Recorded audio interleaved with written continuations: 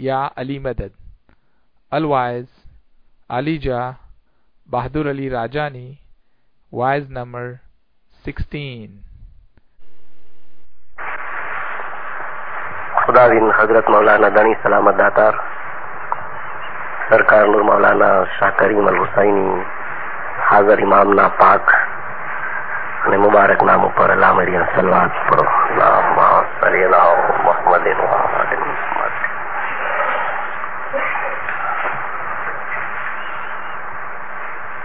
મોમિનો, બંદગી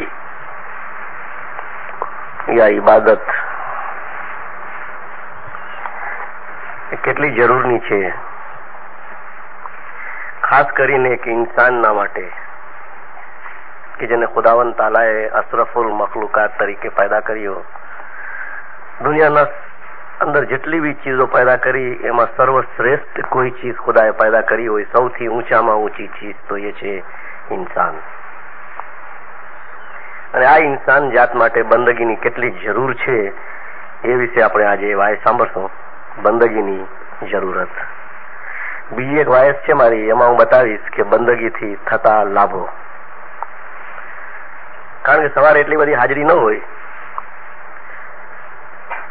એક સાંજના બી ઇબાદતના વિષય ઉપર વાયસ કરીશ, જેમાં એમ બતાવવાનો કે બંદગીમાં કેમ બેસવું, બંદગી કરવાનો તરીકો શું છે, એકાગ્ર થવા માટે શું કરવું જોઈએ અને બંદગીમાં મજા કેમ આવે।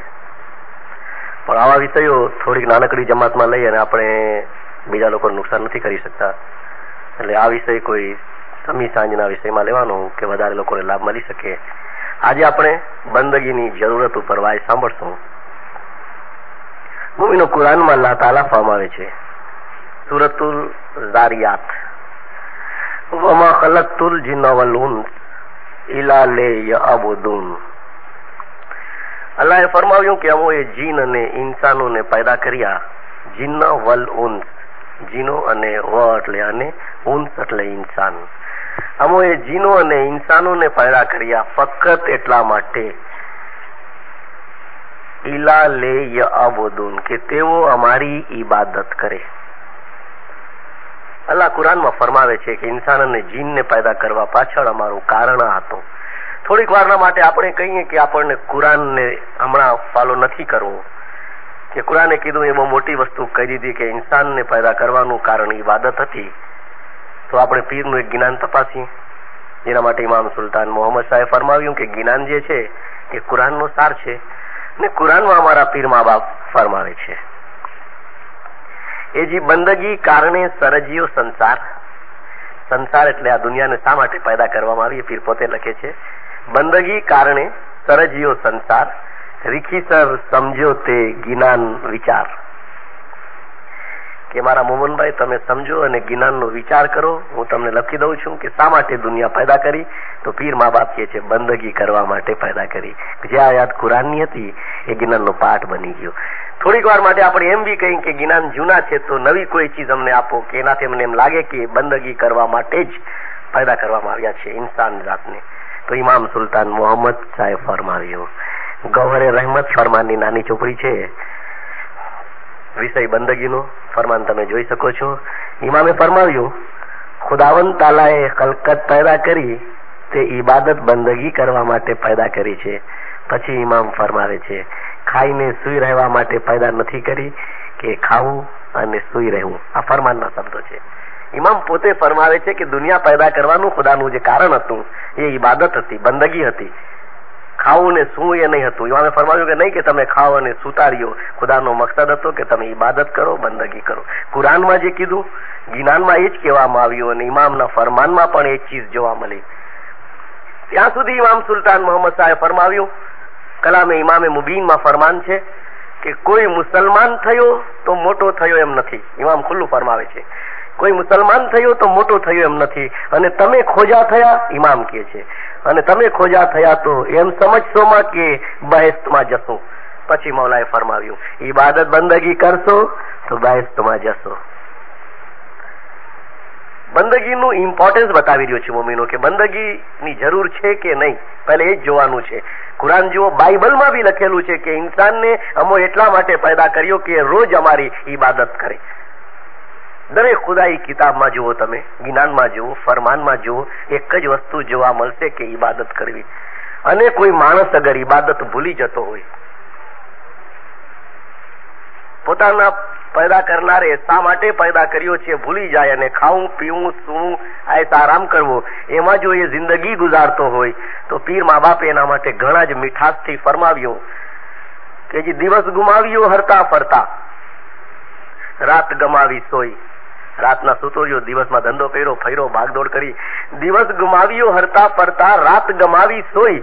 ભટ્ટ પડ્યા એસા જીવણા ભાઈ, એસા ન જીવે કોઈ. એ જિંદગી તો ધિક્કાર ભરેલી છે કે એ જીવનનો કોઈ મતલબ નથી ફીરકે છે ને એવું જીવન કોઈ જીવતા બી નથી કે દિવસ આખો દુનિયાના કામમાં વયો જાય, રાત આખી સુવામાં વહી જાય, ઇબાદત થઈ શકે નહીં. તો એવા જીવનને ધિક્કાર છે કે ભટ્ટ પડ્યા એસા જીવણા ભાઈ, એસા ન જીવે કોઈ.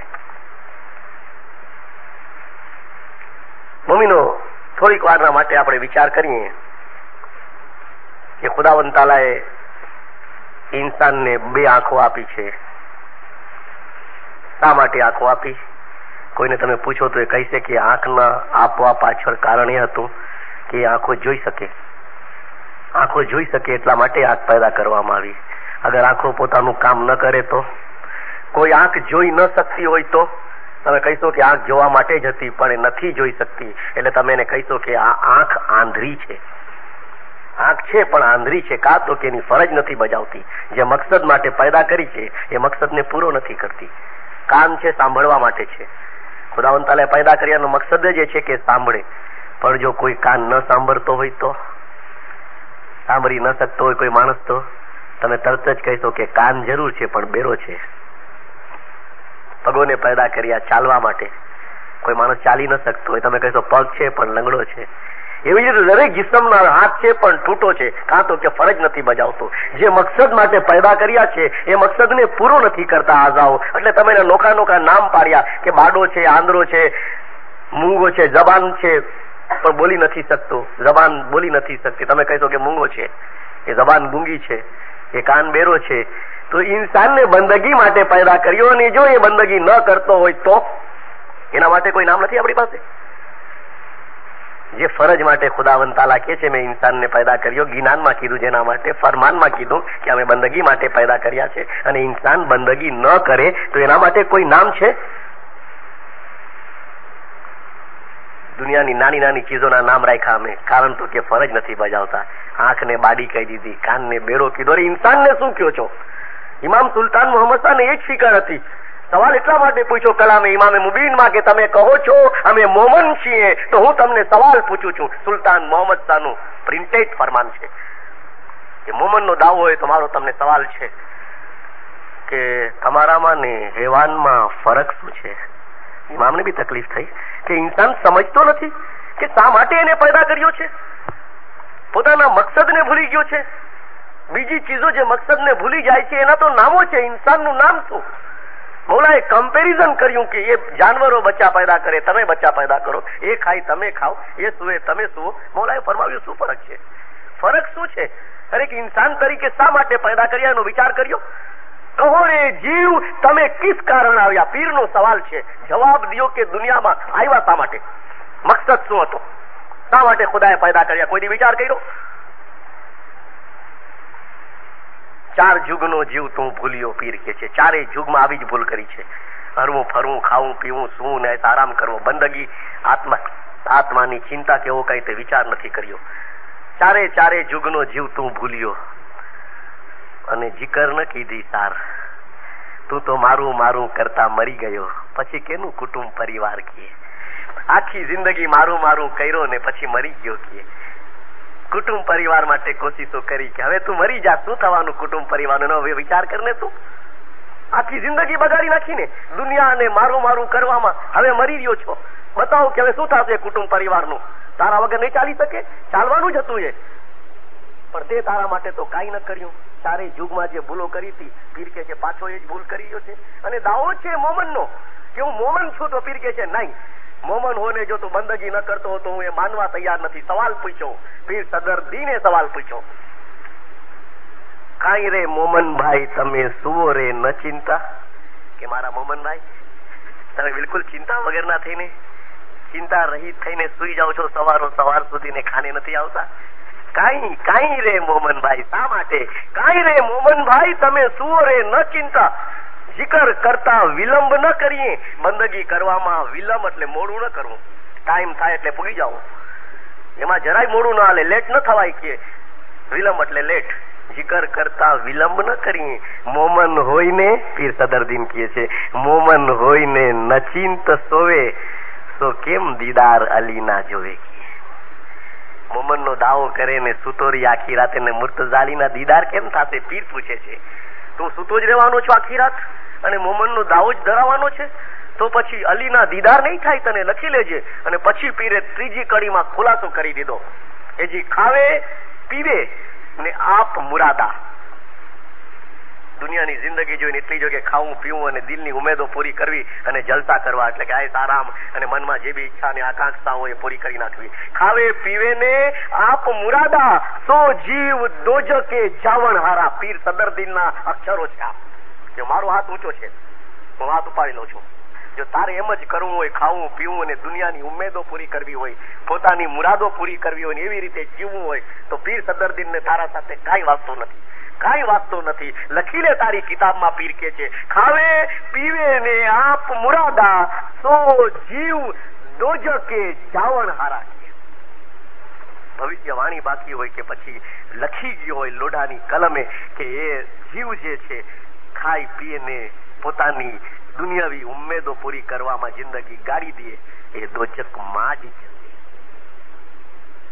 અને અલીના દીદાર નહીં થાય. કેમ દીદાર અલીના જોઈએ? એને દીદાર બી નથી થવાના અલીના. પીર એના રસ્તામાં બી નથી આવવાનું. અને તમે એનું રિકમેન્ડેશન બી નહીં માંગી શકો કયામતના દિવસે કે અમને સપોર્ટ કરે. કારણ કે એને ખુલ્લું લખ્યું કે તમે જો બંદગી નથી કરી, પોતાની ઉમેદોના ખાતર દુનિયામાં જીવા છો, નાઈસ આરામ કર્યો છે, તો દોઝક તમારા માટે લખાઈ ગઈ છે. અને એમાં જરા બી ફરક નહીં પડે. પીર બોલે છે, પીર સદરદીન બોલે છે, ઇન્સાનને ભાન કરવા માટે કે તું વિચાર કર કે તને શા માટે પેદા કર્યો છે. પીર સદરદીને ગુસ્સો આવ્યો એક વખત. બહુ હોશિયાર પીર હતા. એને થયું કે અગર એનો મોમન જો બંદગી ન કરી શકતો હોય પોતાના ધણી માટે, કારણ કે પોતે તો 16 કલાક બંદગી કરતા હતા, એનો મુરીદ જો બંદગી ન કરતો હોય તો આખી દુનિયા ઉપર નજર નાખીને કીધું, કુરાનની અંદર એક આયાત છે, और तमाम चीजों ने अपनी नमाज, इबादत और तस्बीह को पहचान लिया है, लेकिन तुम उसको समझते नहीं होगे. કુરાનની આયતનો મતલબ છે કે જેટલી બી ચીજો પેદા કરવામાં આવી છે, દરેક ચીજો ખુદાની તસ્બીહ કરે છે, ખુદાની નમાઝ પડે છે અને ઇબાદત કરે છે, પણ ઇન્સાનને કહે છે તમે એને સમજી નહીં શકો. કે એ આયતને દિમાગમાં રાખી અને પીરે જ્ઞાન લખ્યું હતું. એ જે પશુ પંખી જ્યાં જગ ખિલાવે, રેણી સબ કા મેલા પાવે. પશુ પંખીની જે દુનિયા છે, જગત છે, એ બી રાતના ઉઠે છે, મેળા કરે છે અને બંદગી કરે છે. પીર સદરદીને ત્યાં સુધી કીધું, એ જી ઝીણા ઝીણા કટક પતંગ પંખી અવાચક પ્રાણી સર્વે જીવે ધર્યું છે આપણા અલક પુરખ નું ધ્યાન. તું કાંઈ સૂતો નિદ્રા ધરી ભોરા મૂરખ પ્રાણી.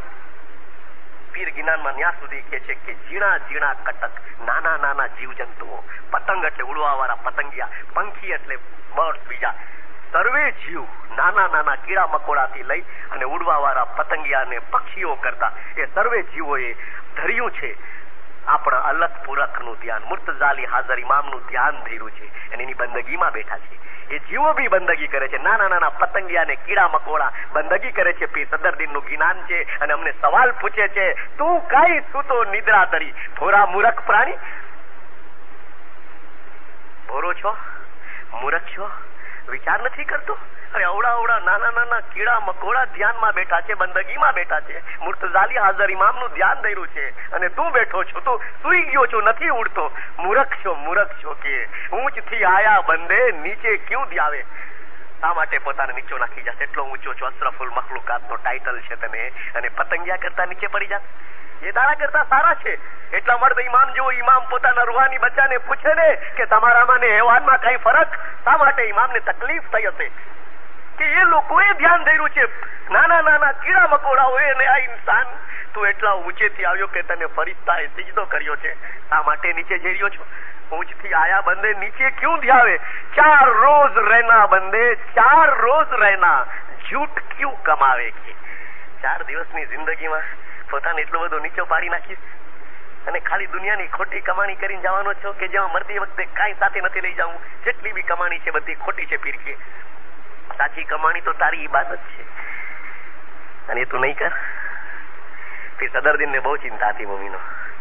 એક જ ચીજ પીર ચાહતા હતા કે એના મુરીદો બંદગી કરે, ભલે 1 કલાક કરે. છેવટે પીરે ન્યા સુધી કીધું 10 મિનિટ બી કરશે ને તો હું એનો હાથ પકડી લઈશ. 10 મિનિટ બી જો એનો મુરીદ બંદગી કરે એટલે નામ લખાઈ જાય કે એને બંદગી કરી છે.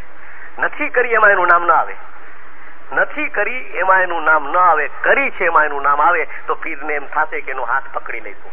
બાકી જો નહીં જ કરી હોય તો પીરે લખી નાખ્યું કે તે જીવ દોજકે જાવણ હારા. એના માટે મને કોઈ ઉમેદ કે દિલચસ્પી નથી, ક્યાંય પણ જાય ને કાંઈ પણ કરે.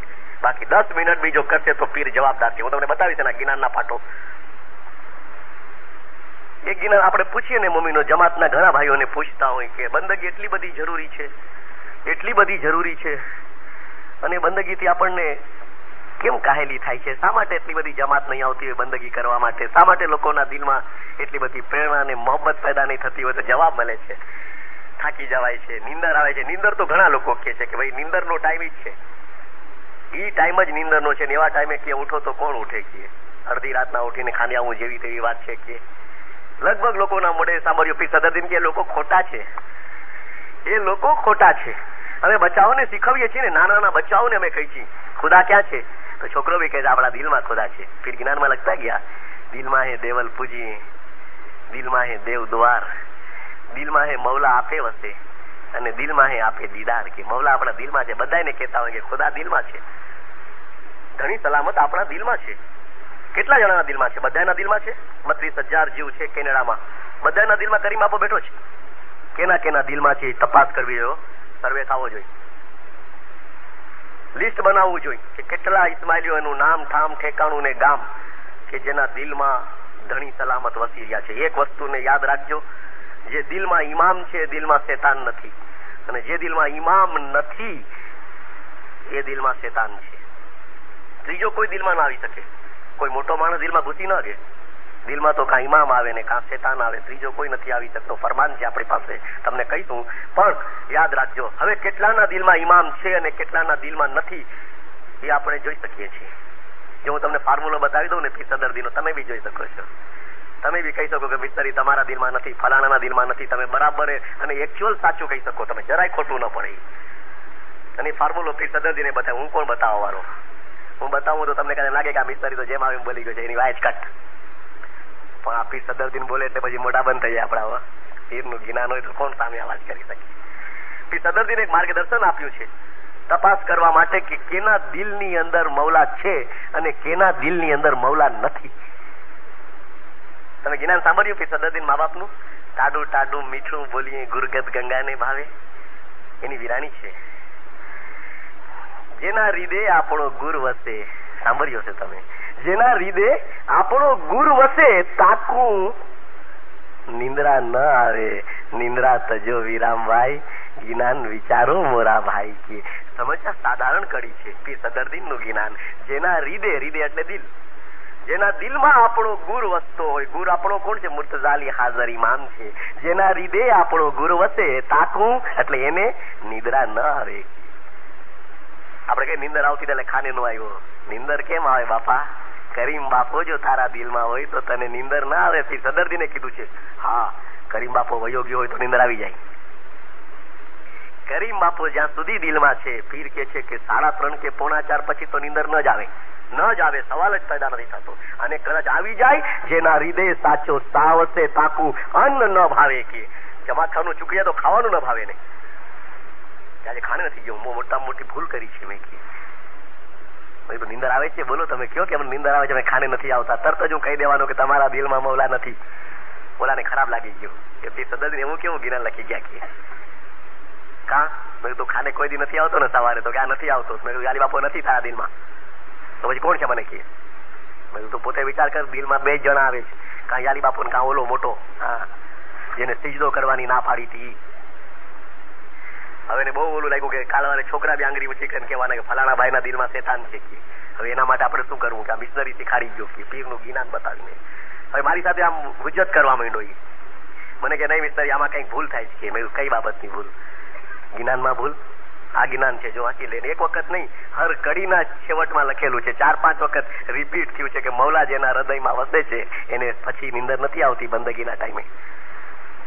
મને કે એમ બી તો બની શકે ને મિશનરી કે પીરના લખવામાં કઈક ભૂલ થઈ ગઈ હોય. પીર સદરજીને ઘણા જ્ઞાન લખ્યા, એકાદ જ્ઞાનમાં ભૂલ બી થઈ જાય. મને કે ન થાય, માણસ માત્ર ભૂલને પાત્ર છે કે મેં કીધું કદાચ પીરના બીજા બધા જ્ઞાનમાં તું કે ભૂલ થઈ જાય તો હું કદાચ માની લઉં, પણ આ જ્ઞાનમાં નથી થઈ ભૂલ. આ જ્ઞાન બિલકુલ સાચું છે.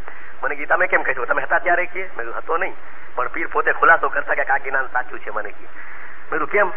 ખબર છે કે એ જ્ઞાન લખીને પાછું આપણને પીર દાવત દે છે, ઇન્વાઇટ કરે છે. શું કહેવા માટે? કે મેં જ્ઞાન ખૂબ વિચાર કરીને લખ્યું છે મારા ભાઈ, તું બી એના ઉપર વિચાર કરજે. પોતે વિચાર કર્યો અને આપણને વિચાર કરવા માટે ઇન્વાઇટ કર્યા. શું બોલ્યા ખબર છે? નિંદ્રા તજો વિરામભાઈ. તજો એટલે મૂકી દો, નિંદર ને મૂકો મારા ભાઈ. નિંદ્રા તજો વીરાભાઈ, જ્ઞાન વિચારો મોરા ભાઈ. ક્યાં જ્ઞાન ઉપર વિચાર કરતું હું લખું છું ને, મેં પોતે વિચાર કર્યો ને હવે તને દાવત દઉં છું કે તું બી વિચાર કર. એટલું બધું પીરે આના ઉપર ધ્યાન આપ્યું છે કે ખૂબ વિચાર કર્યો, લખ્યું ને આપણને દાવત દીધી. મને કે તોય ખોટું લખાઈ જાય ને ક્યારેક ક્યારેક. પીરને ખબર હતી કે કાલ સવારે માણસો એમ કહેશે કે પીર સદરજીને ખોટું એટલે કે જૂઠ લખ્યું છે. ઉર્દુમાં જૂઠ બોલાય, હિન્દીમાં જૂઠ બોલાય. તો પીરે આ જ્ઞાનની છેલ્લી કડીમાં એલાન કર્યું. આ જ જ્ઞાનની છેલ્લી કડીમાં વન વન અગર ન ઉપજે, જલ જલ કમલ ન હોય. પીર સદરદીન બોલ્યા, પીર સદરદીન બોલ્યા, ગુર કા ભાઈખા જૂઠડા ન હોય. કે જે જ્ઞાન પીર લખતો હોય એ ખોટું નથી લખતું. નહીં, કોઈ દિવસ નહીં કેતો કે જ્ઞાન ખોટું છે. પીર છેલ્લી કડીમાં એલાન કરતા ગયા, ગુર કા ભાઈખા જૂઠડા ન હોય. જેને હૃદય આપણું ગુર વસે પાછું સાચું નિદ્રા ન આવે છે. હું લખું છું એ ખોટું નથી લખતો. નહીં કેતો કે સદરદીને ભૂલ કરી કે ખોટું લખી ગયો. ગુર લખે એ ખોટું નથી લખતું. ખોટો તો તું છો કે તને ઉઠવાનું મન નથી થતું. મમ્મીનો એક ભાઈએ કીધું કે એટલી બધી ચેલેન્જ કરી પીરે કે એ લખે સાચું જ હોય છે અને આમ લખી નાખ્યું કે ખાને ના આવે એના દિલમાં શેતાન હોય કે. મેં કીધું પીર સદરદીનની વાત નથી માનવી. તો કે ઘણું જૂનું થઈ ગયું ને, 700 વર્ષ પહેલાની વાત છે કે તાજી વાત નથી. કે મેં તાજી વાત ઇમામ સુલતાન મોહમ્મદ સાહેબ પીર સદરદીના જ્ઞાન ઉપર પોતાની મોર મારીને કીધી છે. વાંચો તમે, ગવરે રહેમત ફરમાનની ચોપડી છે ને, તમારી ઇસ્માઇલી એસોસિએશને બી એને માન્યતા આપી છે. વાંચો, એમાં હઝરત ઇમામે ફરમાવ્યું, જે શખ્સ બંદગી નથી કરતો, શખ્સ રૂહાની ફરજન નથી કીધો, બંદગી કરતો હોય તો બાપુ રૂહાની ફરજન બોલે.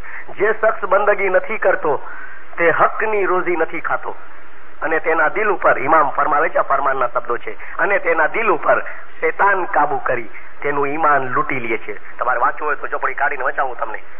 જે શખ્સ ઇબાદત નથી કરતો, તમે પીર સદરદીનું જ્ઞાન દિમાગમાં રાખો અને પછી આ ફરમાનને લ્યો. બંનેના વચમાં 600 વર્ષનો ડિસ્ટન્સ ફાસલો છે. જે શખ્સ ઇબાદત નથી કરતો તે હકની રોજી નથી ખાતો, આ વધારો થયો, અને તેના દિલ ઉપર શેતાન કાબુ કરી તેનું ઈમાન લૂંટી લે છે.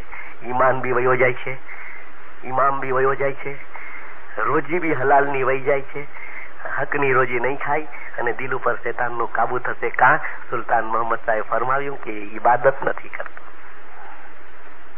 કેટલી મોટી વાત મમ્મીનો, કેટલી મોટી વાત ઇમામે ફરમાવી. જો તમે જ્ઞાનથી મિલાવી જુઓ, ફરમાનથી મિલાવી જુઓ, બધે તમને એક જ ચીજ જોવા મળશે, એક જ ચીજ જોવા મળશે. હાજર ઇમામ શાહ કરીમે ફરમાવ્યું, પ્રેસિયસ જેમ્સ કેનિયાની ફરમાનની ચોપડી છે, એમાં ફરમાન છે, દરેકે બંદગી કરવી જરૂરી છે. શાહ કરીમનું ફરમાન છે, દરેકે બંદગી કરવી જરૂરી છે, જેથી માણસાઈ આવે છે, જે તમો દરેક પાસે હોવી જ જોઈએ. શાહ કરીમનું ફરમાન છે કે બંદગી થકી માણસાઈ આવે છે. માણસાઈ આપણે કહીએ ને ઇન્સાન છે, તો ઇન્સાનમાં ઇન્સાનિયત હોય છે, માણસમાં માણસાઈ હોય છે. જેમાં માણસાઈ નથી હોતી એ હેવાન જેવો હોય છે. આપણે કે માણસ છે પણ ઢોર જેવો છે, જરાય અકલ નથી એમાં, માણસાઈ નથી, ઇન્સાનિયત નથી. ઇમામે ફરમાવ્યું દરેકે બંદગી કરવી જરૂરી છે. શાહ કરીમનું ફરમાન, જેથી માણસાઈ આવે છે, જે તમો દરેક પાસે હોવી જ જોઈએ. અમે ઘણાને ફરમાનો બતાવ્યા, જ્ઞાનો બતાવ્યા, ઇમામની ઈચ્છા બતાવી કે આ મૌલા શું ફરમાવે છે. જુઓ, શા માટે નથી ઉડતા બંદગી કરવા? શા માટે નથી ઉડતા? તો કે બસ કે ઉઠીએ, વિચાર કરીએ, રાતે સુઈ ત્યારે સોચીએ કે સવારે ઉઠવું છે, પણ મિશનરી સાહેબ શું થાય કે 4 વાગે જ નીંદર આવે છે. ઘણી ફેર તો ખાટલામાં ઉભા થઈને બેસી ગયા હોય કે જાવું છે, વળી પાછું આજને કાલથી જાશું એટલે પાછા સુઈ જાય. કે કેમ થતું હશે કે મેં ઓલો શેતાન સૂર આવી દે કે સુઈ જા, કરીમ બાપા પાસે ન જાઉં, હું તને સૂર આવીશ કે આપણે એના મૂડી જ નથી થવું, એને તો લાત મારવાની છે, માયરા વગેરે સુધરશે નહીં. આ મન જે છે ને, મન એ મન જ બધું કરી રહ્યું છે. આપણને આરામ પહોંચાડવા માટે આ મનના કાવતરા છે કે આપણને ઇમામથી દૂર રાખે. અને જે બી માણસ કે જે બી શખ્સ યા જે બી ચીજ આપણને ઇમામથી દૂર રાખે ને, મેં તમે મારતા શીખો એને. તમને ખબર છે મમ્મીનો એક ધર્મિષ્ઠ બાદશાહ હતો ને, એને પોતાના રાજમાં ઢંઢેરો પીટાયો કે મારી પાસે એક બકરો છે કે જે કોઈ માણસે બકરાને પેટ ભરીને ખવડાવી દે એને અડધું રાજ ઇનામ. અડધું રાજ ખાલી બકરાને પેટ ભરીને ખવડાવવાની, ઘાસ ખાય, પાછું બીજું કઈ મુરગી વર્ગી નો ખાય, પેટ ભરીને ખવડાવે એને કે અડધું રાજ ઇનામ. બાદશાહ પાછું ઈમાનદાર એટલે બધાને વિશ્વાસ બે ના ઉપર કે ખોટું તો બોલે જ નહીં.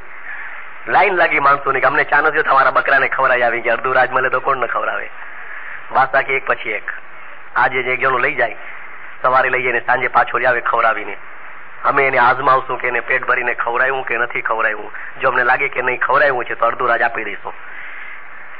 લાઈન લાગી મમ્મીનું નામ એક પછી એક લખાણા કે પહેલે કોણ લઈ જાય, પછી કોણ લઈ જાય, પછી કોણ લઈ જાય. એમાં પહેલો નંબર આવ્યો, એને કીધું બાદશાહ કે જા ને લઈ જા કે અને બકરાને પેટ ભરીને ખવડાવીને લાવ કે. બોલો કે એમાં કઈ મોટી વાત છે કે લઈ ગયો ને ખૂબ ખવડાવ્યું. બોલો થાકી ગયો ને ખાઈ ખાઈને તો મોઢામાં નાખતો, ઘાસના ઓલા લઈ લઈને ખા, હજી ખા કે કાં તો કે અડધું રાજ મળે ને કે એટલું ખવડાવ્યું કે પૂછો માને. સાંજ પડીને બાદશાહ પાસે લાવ્યો જહાંપના કે તમારા બકરાને પેટ ભરીને ખવડાવ્યું છે કે શાબાશ કે ખવડાવ્યું તો કે આ કે તો હમણાં પરીક્ષા કરી લઉં કે અને જો તે ખવડાવ્યું હોય તો પછી અડધું રાજ લઈ લે કે મારું. પરીક્ષા કેમ કરશો તો હમણાં કરવું ભરે કે બકરાને મૂકી દે કે બકરાને મૂક્યો ત્યાં વજીરને કીધું પોતાના મંત્રીને કે થોડું ઘાસ લાવતો લીલું લીલું કે એટલે ઘાસ લેવો વજીરને મૂક્યું તો બકરો ના દોડો ગયો મોઢું નાખ્યું ઘાસમાં. આદત બકરાની ગમે એટલું પેટ ભર્યું હોય ને ઘાસમાં મોઢું નાખે જ. આપણે બી ઘણી ફેરે કઈ યાલી બાપા એક 10-15 લાખ ડોલર થઈ જાય ને તો આરામથી યાલી કરવાનું, ખાને જાય, દુનિયાની માથાકૂટ નહીં કરું, થોડોક ચાનસ અપાવી દે. એ 15 લાખ થાય તો 30 લાખ ના વિચાર કરે, પછી 30 થાય તો 60 ના વિચાર કરે, 2-5 મિલિયન ના વિચાર કરે, પછી 10-15 મિલિયન ના વિચાર કરે, પછી 100 મિલિયન ના. એ વિચાર વધતા જ જાય, ક્યારેય એને પછી સંતોષ ન થાય. કારણ કે મન જે છે ને એ બકરા જેવું છે, પેટ ભર્યું હોય તો મોઢું નાખે ઘાસમાં. એ મન એવું કરતું હોય. ઓલા બકરાએ ઘાસ જોઈને આગળ 2 કદમ વધારે મોઢું નાખ્યું. બાદશાહ કે તું ફેલ. જો તે એને પેટ ભરીને ખવડાવ્યું હોત તો એ ઘાસમાં મોઢું નાખે ન નાખે કે માટે તે પૂરું નથી ખવડાવ્યું. જાકે હવરાને કેટલો ગુસ્સો આવ્યો હશે, કેટલું ખવડાવ્યું કે અરે કોરિયા મોઢામાં મૂકાતા કે કોરિયા દઈને કે પણ મારા બેટાએ કે પાણી ફેરવી દીધું આખા દિવસની મહેનત ઉપર કે ઘાસ જોઈને તરત નાખ્યું મોઢું અંદર કે બિચારો હતાશ થઈને વયો ગયો. નિશાસા મૂકતો બીજો આવ્યો, એની બી હાલત થઈ. બીજો બી થાયકો, ત્રીજો આવ્યો, એ બી થાયકો, ચોથો આવ્યો, એ બી થાયકો. કારણ કે આ સુધરે જ નહીં કોઈ હિસાબે. આદત જ છે ને મમ્મીનો. આપણે હમણાં વાયસ કરીને ગમે એટલું સમજાવીએ, 8-10 દી હાજરી સારી, પાછું ઈ તો કે આમાંથી જ રફતાર જે પેલે હતી કે ફરક જરાય નહીં કે ફરક પડે જ નહીં કે. તો ઓલાને બિચારા કેટલાય આવતા ગયા ને ખવડાવતા ગયા, કેટલાય આવતા ગયા ને ખવડાવતા ગયા, પણ પાછું ઘાસ જોવે ને મોઢું નાખે એટલે બાદશાહ કહે તું ફેલ, અડધું રાજ નહીં મળે તને. માણસો કંટાળી ગયા. પછી તો બકરાને ગાયરું દે બધા, કોઈ એને ખવડાવવાનું નામ ન લે. એમાં વળી એક પહેલવાન જેવો માણસ ગુસ્સા વાળો બહુ હતો. જ્યાં બના કે હું આવ્યો છું, શા માટે તમારા બકરાને પેટ ભરીને ખવડાવવું છે? ભાઈ જાકીએ, હજારો આવીને ખાકીને વયા ગયા, તું ક્યાં વળી હેરાન કરવા આવ્યો કે સાહેબ મને બી ચાનસ આપો ને કે અને મારો દાવો છે કે તમારા બકરાને ખવડાવું જ કે તો કે તો લઈ જાકીએ, સવાર લઈ જાય સાંજે પાછો લઈ આવજે. ઓલો લઈ ગયો, હાથમાં રાખી એક લાકડી હાથમાં રાખી અને લીલું ઘાસ લઈને બકરાની સામે નાખ્યું. બકરાએ જેવું મોઢું ઘાસમાં નાખ્યું કે ફડા એક લાકડી મોઢા ઉપર મારી, આમ હડા ઉપર. ઓલો થોડીક વાર તો બકરાની આંખમાંથી આંસુ ફરવા માંડ્યા, એવું જોરથી માર્યું. 15-20 મિનિટ થઈ એટલે પાછું ઘાસ મંગાવ્યું, નાખ્યું એની સામે. એટલે બકરાની આદત પાછું મોઢું નાખ્યું, પાછી લાકડી ફરા. પાછો ઓલો બકરો કમર ખાઈ જાય ને એવી રીતે આમ તરત તકલીફ થાય ને પાણી નીકળે આંખમાંથી. વળી અડધી કલાકે તો પાછું ઘાસ મગાવી નાખ્યું. વળી ઓલું મોઢું નાખે એટલે ફટાક લાકડી. આખા દિવસ મેથી પાક દીધો એને, આખા દિવસ ખાવા જ ન દીધું બિચારાને. મારતો જાય, ઘાસમાં મોઢું નાખે ને લાકડી, મોઢું નાખે ને લાકડી. મોઢું સોજી ગયું, આમ સોજી ગયું મોઢું, માર ખાઈને. અને પછી તો બકરો કંટાળ્યો. એની થોડીક અક્કલ હોય, એને થાય કે ઘાસમાં મોઢું ન નખાય કે મારે ઝાટકા ભાંગી નાખે છે, એવું મારતો ઓલો. સાંજ સુધી માર્યો ને પછી લઈ ગયો બાદશાહ પાસે કે જાપના તમારા બકરાને ખૂબ પેટ ભરીને ખવડાવ્યું છે. ખૂબ ખવડાવ્યું તો કે હમણાં પરીક્ષા કરું છું, કરી લે કે દંડો વાળા હાથમાં તો આમ ઉભો તો લઈને કરી લેજે, પરીક્ષા કરવી હોય. બકરો ઉભો છે, ઓલો ઘાસ દેવો વઝીર ત્યાં નાખ્યું તો ઓલો આમ આમ લાકડી કરે છે. બકરાએ જોયું કે જો મોઢું નાખીશ તો હમણાં મોઢું તો તોડી નાખ્યું છે આપણું, કે પાછો મારશે, કે પાછો મારશે. મોઢું નાખી જ નહીં બકરું. ઓલો વઝીર નજદીક ઘાસ જાવ તો બકરાએ મોઢું પલટાવી દીધું.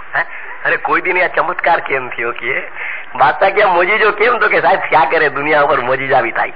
સુલતાન મસાએ કીધું ને કે મોજીજા તમારા મોમન બી કરે છે, કે ઓલો કરી એવો મોજીજો. આ મોજીજો થયો કેમ? તો કે બસ થઈ જાય સાહેબ, કે નજીક લે આવો ઘાસ, પાછું લે આવો. બકરાએ મોઢું ફેરવી લીધું. કા તો એને યાદ હતું કે માર ખૂબ પડ્યા હતા. બાદશાહ કહે છે કે બીજું બધું જવા અડધું ને આખું રાજ લે લે ભાઈ, કે આખું રાજ લે, પણ બતાવ્યું કે આ મોજીજો કેમ કર્યો કે સાહેબ કે જે વાતુથી ન સુધરે ને કે એને આમ સુધારવા જોઈએ.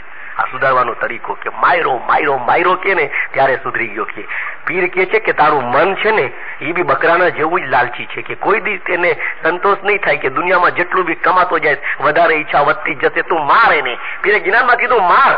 ખાલી તું ખાઈ પીને આરામ કરીશ ને તો અલીના દીદાર નહીં થાય. ખાઈ પીને આરામ કરીશ તો અલીના દીદાર નહીં થાય, પણ તું એને મારીશ તો દીદાર થશે. એજી મનને મારો. પીરે કીધું મારો મનને. મનને મારો તો ગુર કહે મને મળો.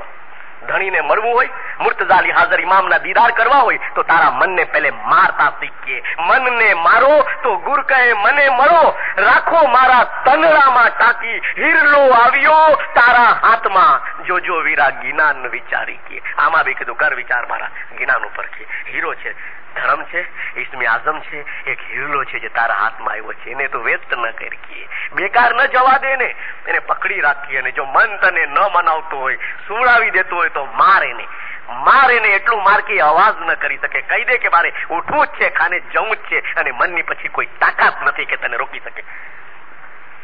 પણ જ્યાં સુધી તું મનની વાતો સાંભળીશ. મને 2-4 જણા કે મિશનરી સાહેબ અમને તો બહુ સવારે ખાને આવવાનું મન થાય. મેં કીધું આવો ને બાબા, હું કામ નથી આવતા?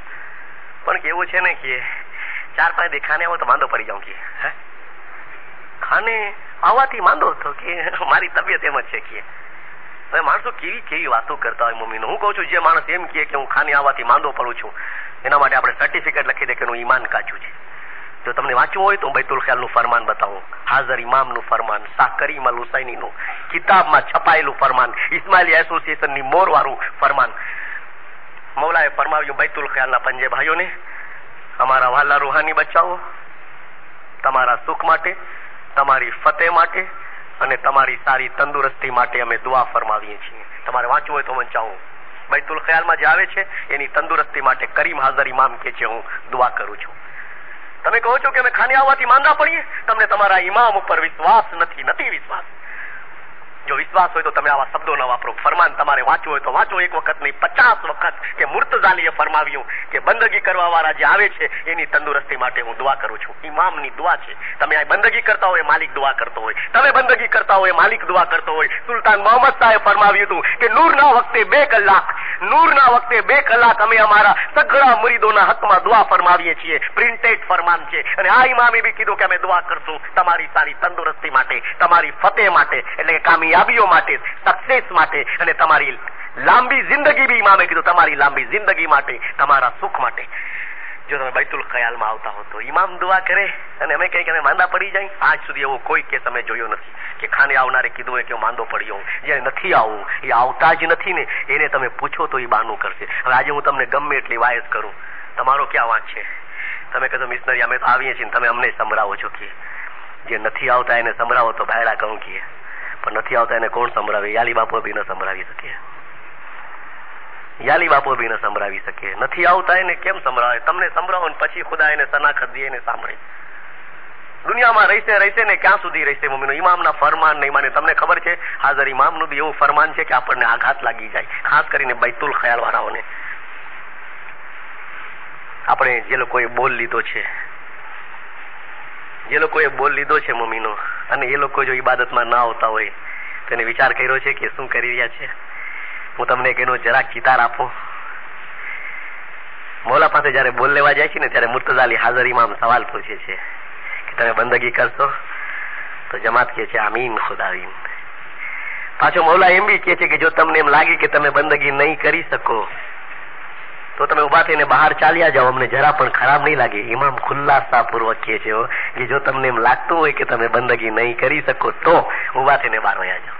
પણ 5000 માણસો બીજો બોલ લેવા બેઠા હોય ને ઇમામ આ ફરમાન કરે ને, એકેય ઉભો ન થાય. નો થાય ઉભો. કા ઉભો થાય ને ભાઈ? તો કે ના ના ખરાબ લાગે ને. કે કોને ખરાબ લાગે? બાપો તો મને જરાય ખરાબ નહીં લાગે. તો કે મને શરમ થાય છે ઉભા થતા. કે હા શરમ થાય છે. અને બાપો ગયા પછી ઘરે સુઈ જાય ત્યારે શરમ નહીં આવે, અને મરી ગયા પછી ક્યામતના મોઢું બતાડવું ઉપર છે ત્યારે શરમ નહીં આવે. હમણાં તો શરમ આવે છે. હમણાં ઉભો નથી થતો ને. બાપાએ કીધું બહાર વયા જાવ, નો થતી હોય બંદગી તો મને જરાય ખરાબ નહીં લાગે. ત્યારે બહાર નથી ગયો, ત્યારે બોલ લીધો તો આમીન કહીને, અને બીજા દિવસથી બંદગી નથી કરવા આવતો. મતલબ શું કર્યું? તે શું કર્યું છે? ફરમાન ખબર છે? શાહ કરીમનું ફરમાન છે બૈતુલ ખયાલ વાળાઓ માટે. જેઓ ઇસ્મે આઝમ લે છે અને બંદગી નથી કરતા તેઓ પોતાના ઇમામની મસ્કરી કરે છે. તમે સાંભળ્યું ફરમાન? કિતાબમાં છાપેલું ફરમાન છે. જેઓ ઇસ્મે આઝમ લે છે અને બંદગી નથી કરતા તેઓ પોતાના ઇમામની મસ્કરી કરે છે, મજાક ઉડાવે છે ઇમામનું. અને તમે જુઓ કે આપણને ફરમાન બિલકુલ સાચું દેખાય છે. વાંચ્યું ત્યારે મને બી લાગ્યું કે ઇમામ ગુસ્સામાં બોલ્યા હશે, પણ નહીં, સાધારણ રીતે બોલ્યા છે. કારણ કે આપણે ઇમામની સામે હા પાડીએ કે બંદગી કરશું, અને ઇમામ જાય એટલે કઈ ગાય ખાલી કીધું તું કે, અને હવે કરવી જ નથી બંદગી. અમારે બોલ પડ્યો છે ઠેકાણે ખોણામાં, નથી કરવી બંદગી. તેનો મતલબ શું થયો? કે ઇમામ સામે ખોટું બોલ્યા, ઇમામની મજાક કરી, ઇમામની છેતરપિંડી કરી. તમે શું મતલબ કાઢો? મને પોતે સમજાવો કે ભાઈ આનો મતલબ આ થાય. ઇમામે તો મતલબ કર્યો કે ઇસ્મે આઝમ લીધા પછી જેઓ બંદગી નથી કરતા તેઓ પોતાના ઇમામની મસ્કરી કરે છે. અને જે માણસ ઇમામની મસ્કરી કરતો હોય એને અમે માફ નહીં કરીએ. લખી લેજો તમારી કિતાબમાં.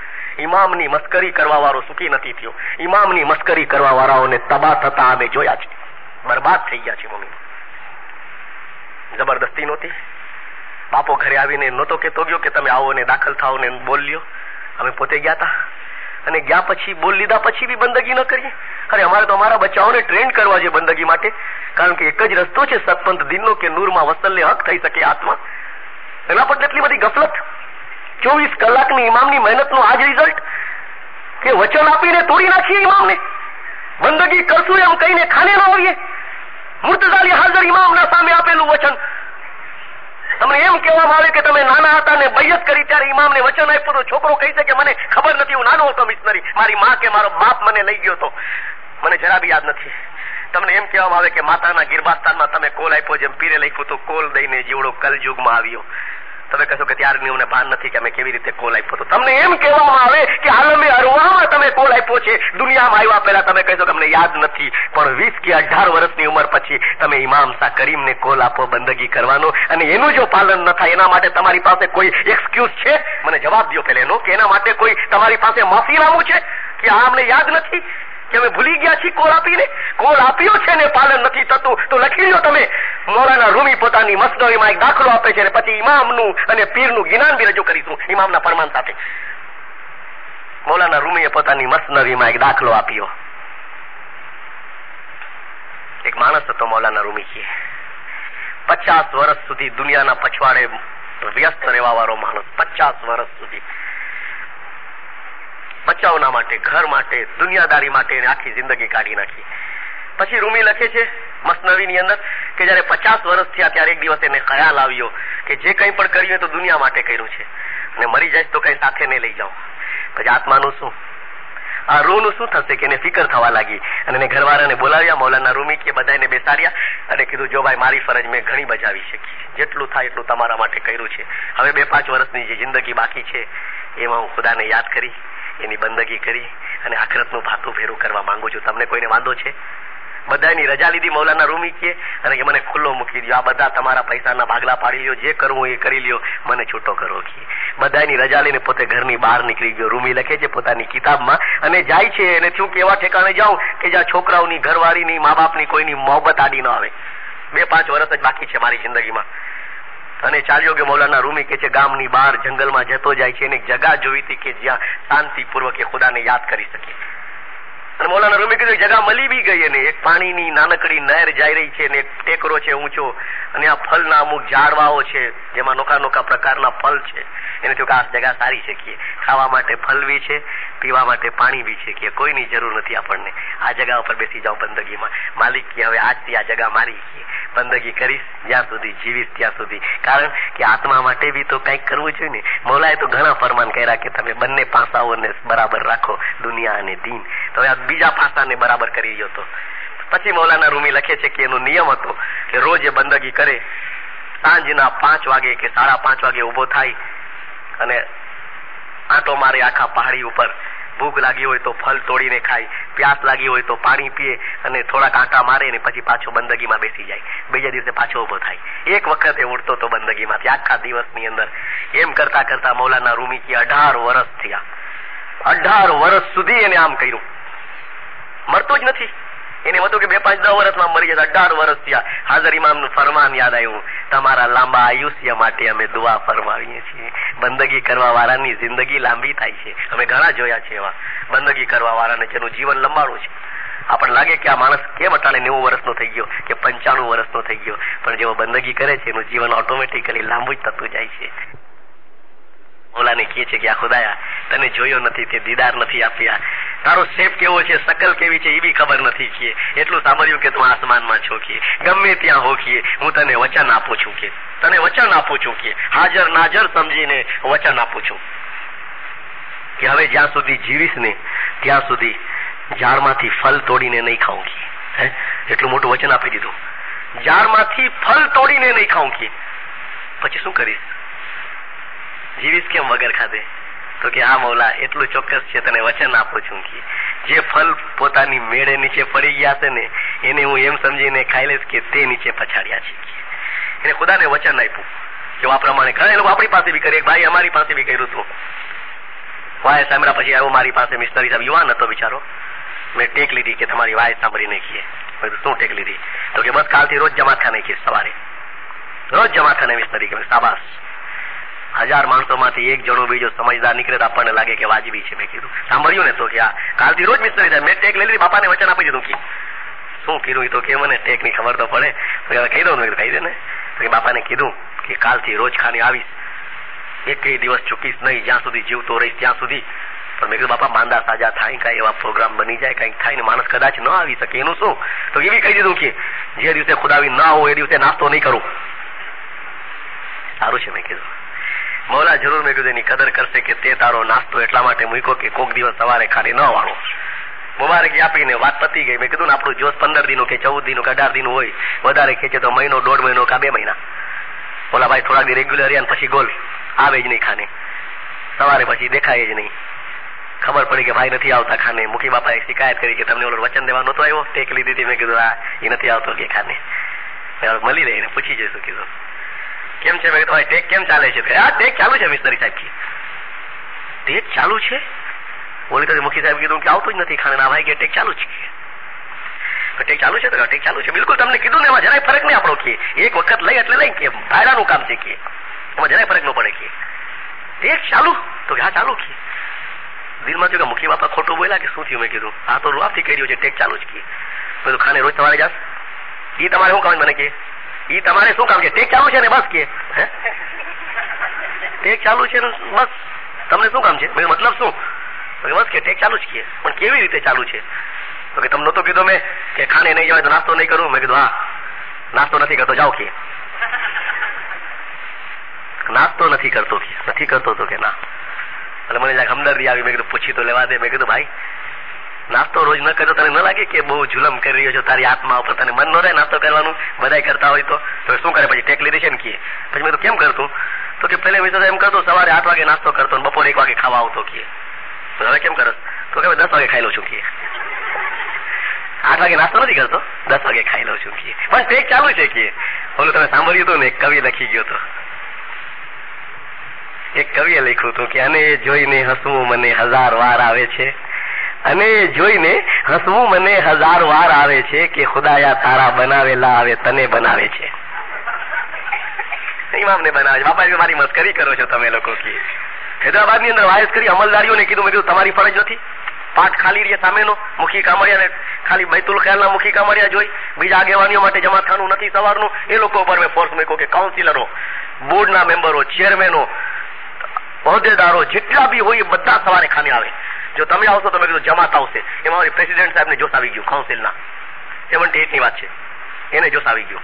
અને કાઉન્સિલમાં એ લોકોએ ડિસ્કસ કરીને ઠરાવ પસાર કર્યો કે જેટલા બી ઓફિસ બેરરો છે એ બધા સવારે જમાતખાને આવે, અને ન આવે એને ₹5 ફાઇન, ન આવે એને ₹5 ફાઇન કીએ. એકાદ મેનો ગાડું બરાબર આવેલું, પણ પ્રેસિડેન્ટ પાકો, માણસોની ગેરહાજરી બી થાય. કોઈ માણસ ના આવે તો 2-3 દિનના પૈસા સાથે લઈ લેવાય, ₹15, ₹20 જે બી થતા હોય લેતા જાય. પછી મને બતાવ્યું 11 મહિના પછી આ સ્કીમ ફેલ થઈ ગઈ. મેં તો કેમ ફેલ થઈ કીધું? તો ભાઈ માણસો આવતા, પ્રેસિડેન્ટ તો કેટલા દિવસ થયા જોવો તો કે 28 દિવસ નથી આવ્યા તમે મહિનામાં, 2 દિવસ આવ્યા હતા ખાલી કે. હા 28 દિવસના પૈસા લઈ લો કે આવતા મહિનાના એડવાન્સ લઈ લો ₹150 કે.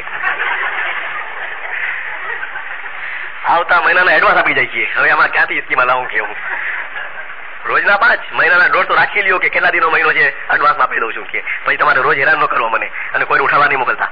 હા આમાં ક્યાંથી ધર્મ ચલાવાય તમે કયો? મોલા થાકી જાય ને મમ્મીનું. પીર હસન કબીરદીન જેવો મહાન શક્તિશાળી માણસ થાકી ગયો, આપણું ગજું શું મમ્મીનું. એ ગિનારમાં લખતા ગયા બિચારા કે સિંચનતા અમે થાકી જ ગયા છીએ, પણ મોમનના મન બહુ કઠણ, લખી ગયા ગિનારમાં. અને તખાણામાં લખ્યું કે હું બી થાક્યો કે એટલા કઠણ મન છે કે આ સમજતા નથી કે. ઓલાએ કીધું યા ખુદાયા મેં તને જોયો નથી, પણ તને વચન આપું છું કે હું ઝાડમાંથી ફળ તોડીને નહીં ખાઉં કે બસ. હા તું જે ફળને નીચે પછાડીશ ને એને એમ સમજીને ખાઈશ કે મારા માટે પછાડ્યું છે.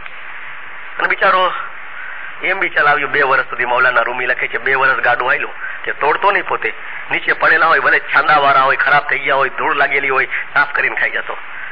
પછી મૌલાના રૂમી લખે છે કે ખુદાને ઈચ્છા થઈ કે હવે આ જોઈ તો ખરો કેટલો ઈમાનદાર છે, કે વચન તો આપ્યું છે પણ પાળે છે કે નથી પાડતો. એક દિવસ બિલકુલ હવા બંધ, ઉકળાટ ચાલુ, ફળ એકે નીચે નહોતું પડ્યું. ભાઈ ઉઠા ને ચક્કર મારે છે, રાઉન્ડ મારી રહ્યા છે બધે. જોયું બધે ફરીને એકેય ફળ નથી કે નથી, તો કઈ ખાવું નહીં, આજે ભૂખા રહેવું પડશે. ઠીક છે, બિચારા આટા માર્યા, થાક્યો, ખાલી પાણી પીધું અને પાછો બંદગીમાં બેસી ગયો. બીજા દિવસે પાછો ઉઠો રૂમી લખે છે, રાઉન્ડ માર્યો, પાછો એકેય ફળ નહીં, એકેય નહીં, સડેલું બી ન મળ્યું, પાછું પાણી પીધું ને બેસી ગયો. ત્રીજો દિવસ મૌલાના રૂમી લખે છે, ચોથો દિવસ, 5મો દિવસ, હદ થઈ ગઈ, એકેય ફળ ન પડે નીચે. અને ઝાડમાં મોટા મોટા પાકેલા ફળ દેખાયો, પણ નીચે ન પડે. બિચારો ઘણી કોશિશ કરે કે નીચે. મૌલાના રૂમી લખે છે, ચોથો દિવસ, 5મો દિવસ, હદ થઈ ગઈ, એકેય ફળ ન પડે નીચે. અને ઝાડમાં મોટા મોટા પાકેલા ફળ દેખાયો, પણ નીચે ન પડે. બિચારો ઘણી કોશિશ કરે કે નીચે પડે પણ નહીં. હવે કેમ કરવું? 5મા દિવસે સહન ન થયું પોતાથી, જરાય સહન ન થયું, અને મન કહી રહ્યું છે કે ભૂખ લાગી છે, ખાઈ લે તું, કાંઈ થવાનું નથી. અને એનો હાથ આગળ વધ્યો, ધ્રુજી રહ્યો છે હાથ, હિંમત કરે છે, એક ફળ એને તોડી લીધો, તોડી નાખ્યો. વચન આપ્યું પણ એ પાબંદી ન કરી શક્યો. એ ફળ તોડ્યું અને ખાઈ ગયો જલ્દી, ભૂખ લાગી હતી એટલે. અને ખાઈને પછી એને યાદ આવ્યું, થોડીક ભૂખ ઓછી થઈ કે મેં કેટલી ભૂલ કરી છે કે ખુદાને વચન આપીને આમ કરાય? વચન આપ્યા પછી એના ઉપર તો કાયમ રહેવું જોઈએ, કે હું કાયમ ના રહી શકું કે. રોવા માંડ્યો પોતે. મૌલાના રૂમી લખે છે, 2 કલાક 2.5 કલાક રોયો, રાત પડી ગઈ કે રોવે છે.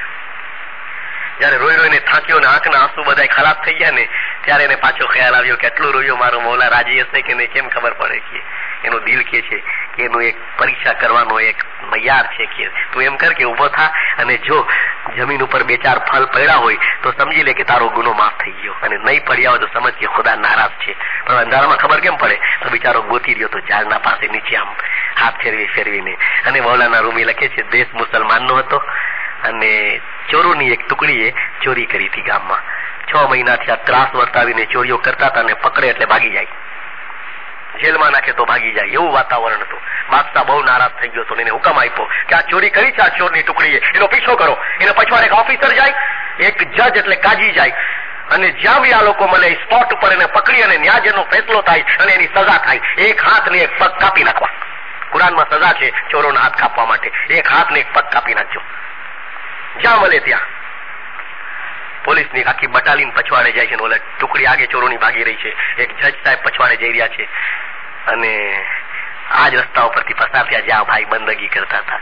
ચોરો તો બધા ભાગી ગયા. પીછે પછવાડે પોલીસ હતી અને એમાં પોલીસનો એક માણસ જે સૌથી આગળ હતો એ બી ટેકરા ઉપર આવ્યો ને તો ઝાડવાની અંદર સરસરાટની અવાજ આવી રહી હતી. કારણ તો કે આ ફલ ગોતતો હતો અંધારામાં ફલ ગોતે છે, પડ્યા છે કે નથી પડ્યા. ને એમાં ઓલો પોલીસ પસાર થયો. અવાજ આવ્યો તેને થયું કે ચોર અહીં છુપાઈ રહ્યો છે. અંધારું હતું, રાતનો ટાઈમ હતો. ચોર અહીં છુપાઈ રહ્યો છે કે તરત જ ગયો અને એને પકડીને ઉભો કર્યો અને મળી ગયો ચોર. જોરથી રાડ પાડી, તલવાર કાઢી અને જમણો હાથ કાંડાથી નીચે પડી ગયો. આ તો ઉભો જ છે. મોલાના રૂમી લખે છે આ ઉભો જ છે, ભાગતો નથી. ત્યાં તો બીજા પોલીસ વાળા ગયા, પકડાઈ ગયો કે પકડવા નહીં કે પણ પકડો ક્યારે ભાગે, ભાગતો જ નથી, ઉભો છે કે ગાંડા જેવો છે કે કોઈ આવો ચોર હોય ને કે. ત્યાં તો પાછળથી આવ્યો એને એના મોઢા ઉપર પ્રકાશ નાખ્યો, ટોર્ચ લાઈટ નાખી મોઢા ઉપર. તો એક બીજો હતો એને કીધું અરે કે ઉભા રહ્યો કે આને તો ઓળખું છું કે. કોણ કે? તો કે આ તો ખુદાનો નેક બંદો છે કે 20 વર્ષથી અહીં બંદગી કરતો હતો કે આપણે નહોતા સાંભળતા કે એક અવલિયા છે યાદ છે કે. આ તો ખુદાનો નેક બંદો હતો ને ભલા માણસ કે તે ના કે હાથ કાપી નાખ્યો કે. તા તો ઓલો જજ ને કાજી જે હતો ઈ ને ઓલો ઓફિસર બટાલિયન નો બધા આવી ગયા સામે. બહુ અફસોસ થયો કે આ તો ખોટું થયું કે ચોરના બદલામાં એક ખુદાના નેક બંદાનો હાથ કપાઈ ગયો. ઓલાએ પોતાની ટોપી કાઢીને માથું ઝુકાવ્યું કે તારા કદમોમાં માથું મૂકું છું ભાઈ, ના તારો હાથ કાપી નાખ્યો છે કે અંધારામાં અમારા માણસથી ભૂલ થઈ ગઈ છે કે પણ બદલ અમને પસ્તાવો છે કે હવે અમારી કિલ તેજા છે કે અમે બાલ બચ્ચા વાળા છીએ, અમને તું શ્રાપ નહીં દેતો કારણ કે ખુદાનો નેક બંદો છો અને જો અમને બદદુઆ કરીશ કે શ્રાપ દઈશ તો અમારો સત્યાનાશ નીકળી જશે કે નહીં કે અમને શ્રાપ નહીં દેતો પણ એના બદલામાં તને જે જોતું હોય એ માંગી લે કે માંગ, જે જોતું હોય એ માંગ કે બસ અમે આપશું તને જે બી ઈચ્છા થાય એ માંગ પણ અમને શ્રાપ નહીં દેતો કે જે બી માંગવું હોય જે બી તારી ઈચ્છા હોય તે તું બોલ અને જો અમે નહીં આપી શકીએ તો કોઈ કાંઈ નહીં. આ કાજી સાહેબ ગવાહ છે કે બાદશાહને કહીશું અમારો બાદશાહ ભલો માણસ છે અને ઈ તને જે જોતું હોય તે આપશે પણ તું એક વખત માંગી લે કે શું જોઈ છે તને. બોલો રોતા રોતા પૂછે છે હાથમાંથી ખૂન પડી રહ્યું છે. ઓફિસર તમે સાચું કહો છો? હું જે માંગીશ એ આપશો? તો કે બેશક જે માંગીશ તે મળશે કે જે માંગીશ તે મારો બાદશાહ આપશે. માંગ કે દિલ ખોલીને માંગ કે સાચન કયો છો આપશો ને તો કે આપશો કે તો એક કામ કરો ઓફિસર કે તમારી તલવાર છે ને જેને હાથ કાપી નાખ્યો છે એ તલવાર ઊંચી કરો અને મારા જીસમના રાય જેવડા ટુકડા કરી નાખો ઓફિસર કે એ માંગુ છું. ટુકડે ટુકડા કરી નાખો ઓફિસર, રાય જેવડા બટકા કરી નાખો.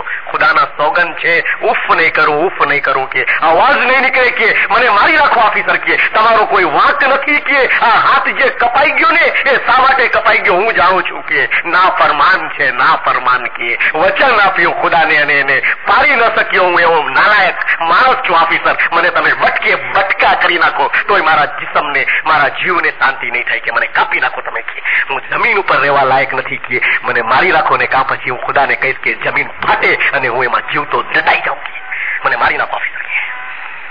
મને એક ભાઈ કીધું કે મૌલાના રૂમીએ આવો દાખલો આપ્યો ને એમાં આટલી બધી શક્તિ સાથે એમ કીધું છે કે ખુદાને વચન આપીને પૂરું ન કરી શકે માણસને જીવતો રહેવાનો હક નથી, એને મરી જવું જોઈએ, એને દટાઈ જવું જોઈએ. આવા શબ્દો મેં કીધું તો પીરે બી કીધા છે, નથી ખબર તમને? તમે જ્ઞાન નહીં સાંભળ્યા હોય. પીર તાજદીન પોતાના જ્ઞાનમાં લખે છે. હું એવા જ દાખલા આપું કે જેનો સપોર્ટ જ્ઞાનથી મળતો હોય. પીર તાજદીન જસન કબીરદીન ના ભાઈ હતા, સત્તાધારી પીર પોતાના જ્ઞાનમાં લખે છે. હો જીરે ભાઈ રે, સિમ્પલ ગુજરાતી છે તમે સમજી શકશો. દઈ ગુર કે વાચા જે સ્થિર ન રહેણા. દઈ એટલે દઈને, ગુર એટલે ધણી, વાચા એટલે વચન. દઈ ગુર કે વાચા જે સ્થિર એટલે મક્કમ, એના ઉપર કાયમ નથી રહેતા, એ વચનને પાડતા નથી, અધૂરું મૂકી દે છે. દઈ ગુર કે વાચા જે સ્થિર ન રહેના. 3 સાણ કહેણા ન કીજીએ હો જીરેમ ભાઈ કે. 3 સાણ એટલે તેની સાથે, કહેણા એટલે વાત. એ લોકો સાથે વાત બી નહીં કરતો કે મારા ભાઈ એ લોકો વાત કરવા લાયક નથી, કારણ કે જે ઇમામને વચન આપે અને એના ઉપર કાયમ ન રહીએ, એના ઉપર મક્કમ ન રહીએ, એને નિભાવે નહીં, એ માણસ વાત કરવા લાયક નથી. પીર કે છે. અને બીજી કડીમાં લખે છે કે હું આવું જ્ઞાન લખું છું ને ખોજાઓને કહું છું કે એવા માણસ સાથે વાત નહીં કરતો. જો કોઈને મારું જ્ઞાન પસંદ ન પડે તો ન પડે. લખે છે હો જીરેમ ભાઈ રે, જ્ઞાને ન રીજન, જ્ઞાનથી રાજી નથી. ગુર કે વાય કે ન પૂરા. વાય કે એટલે ફરમાન, ઇમામના ફરમાન ઉપર પૂરો નથી, અધૂરો છો, વચન આપીને તોડી નાખસ.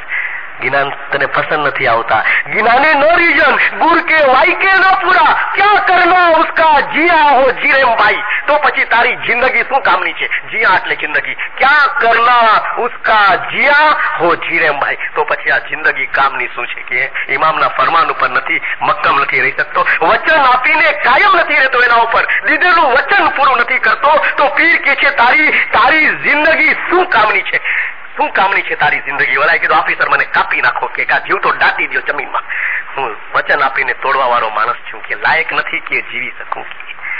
તમે કહેશો પીરે લખ્યું 650 વર્ષ પહેલા કે 600 વર્ષ પહેલા, મૌલાના રૂમીએ બી એટલા જ પીરિયડ પહેલા લખ્યું. બીજી કોઈ સાબિતી ખરી મિશનરી કે વચન આપીને જે ન પાડે એને જીવતો રહેવાનો રાઈટ નથી? ઇમામ સુલતાન મોહમ્મદનું ફરમાન, ગૌહરે રહેમત ફરમાનની નાનકડી ચોપડી, પ્રિન્ટેડ ફરમાન સાંભળેલા નહીં, સુલતાન મોહમ્મદ સાહેબ એક્ઝામ્પલ આપીને ફરમાવ્યું. મૌલા ફરમાવે છે, તમે જોઈ લો ફરમાન ને, અગર તમને ન મળે તો તમારા મુખીને કાઢીને દઈશ કે ખાનામાં વાંચીને સંભળાવો બે દુઆની વચમાં. ઇમામે ફરમાવ્યું, જમીનને ખેડવામાં આવે, મૌલા ફરમાવે છે, જમીનને ખેડવામાં આવે તો અનાજ પાકે છે. પછી ઇમામે ફરમાવ્યું અને ત્યારે જ ફાયદો થાય છે. પછી મૌલાએ ફરમાવ્યું ન ખેડવામાં આવે તો શું ફાયદો થાય? પછી ઇમામે ફરમાવ્યું તેવી જ રીતે ઈબાદત બંદગી ન કરે તો શું ફાયદો થાય? એવા માણસો હોય તોય શું અને ન હોય તોય શું? વાંચો ફરમાનની ચોપડીમાં કે ઈબાદત બંદગી ન કરે, જમીનનો દાખલો આપ્યો ઇમામે ખેતી કરવાનો, અને પછી ઇમામ કહે છે ઈબાદત બંદગી ન કરે તો શું ફાયદો થાય? એવા માણસો હોય તોય શું અને ન હોય તોય શું? એનો મતલબ તમે કહો હોય તોય શું ને ન હોય તોય શું, આ ફરમાનના શબ્દો છે. દુનિયામાં હોય તોય શું અને દુનિયામાં ન હોય તોય શું, મતલબ કે જીવે તોય શું, મરે તોય શું. તો ઇમામને ચિંતા નથી નહીં, કારણ કે 1 કલાકની ઇબાદત કરવા માટે ને એવી પોતાની આત્મા માટે જે માણસ ન ઉઠી શકતો હોય એની પછી ઇમામ ચિંતા શા માટે કરે? મુમીનો શા માટે ચિંતા કરે?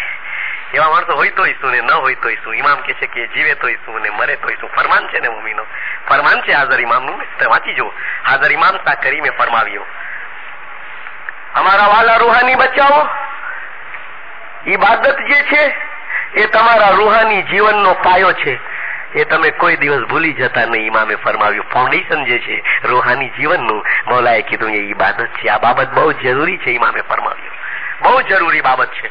પછી ઇમામે ફરમાવ્યું જેઓ બૈતુલ ખયાલમાં છે અને નિયમિત બૈતુલ ખયાલમાં જાય છે એને અમે અમારા ટાઇટલધારી રૂહાની બચ્ચાઓ કરતા વધારે ચડિયાતા ગણીએ છીએ.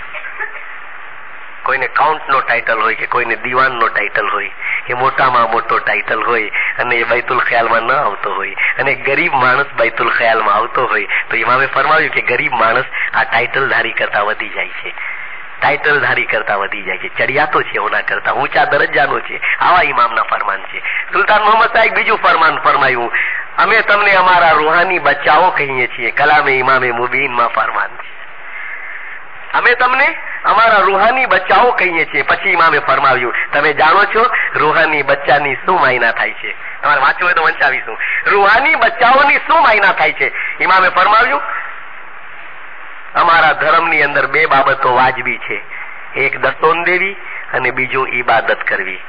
રૂહાની બચ્ચાના માટે આ જરૂરી છે. જે શખ્સ, ઇમામ ફરમાવે છે, જે શખ્સ આ 2 બાબતો નથી પાડતો તે અમારો મુરીદ નથી. તમારે વાંચવું હોય તો ક્યારે બી કેજો કે મિત્ર આ ફરમાન વંચાવો, હું વંચાવીશ તમને. જે શખ્સ આ 2 બાબત નથી પાડતો એટલે કે દસોંદ અને ઈબાદત 2 માં કાચો છે, ઇમામે ફરમાવ્યું મારી ડાયરીમાં લખેલું છે કે એ મારો મુરીદ નથી. તમારે જયારે વાંચવું હોય ત્યારે મારી પાસે આવો, હું તમને કાઢીને બતાવું ફરમાન. અમારા ધર્મમાં 2 બાબતો વાજબ છે, બંદગી કરવી, દસોન દેવી. જે શખ્સ ઇમામ કે છે જે રૂહાની ફરજન બી નહીં, જે શખ્સ આ 2 બાબતો નથી પાડતો તે અમારો મુરીદ નથી. હવે અમારે પોતાને વિચાર કરવાનો કે અમે ઇમામના મુરીદમાં છીએ કે નહીં. એ તો બોલાવે અમારા વાલા રૂહાની બચ્ચાઓ, પણ વિચાર અમારે કરવાનો કે અમે રૂહાની બચ્ચા છીએ કે નહીં. સુલતાન મોહમ્મદ શાહની ડાયરીમાંથી નામ કટ થઈ ગયા છે. કેટલા લોકોના કટ થયા હશે? ઇમામે ખાલી ફરમાન જ કર્યું તો બતાવવા માટે. અમારો મુરીદ નથી, બાપાએ કીધું મુરીદ નથી.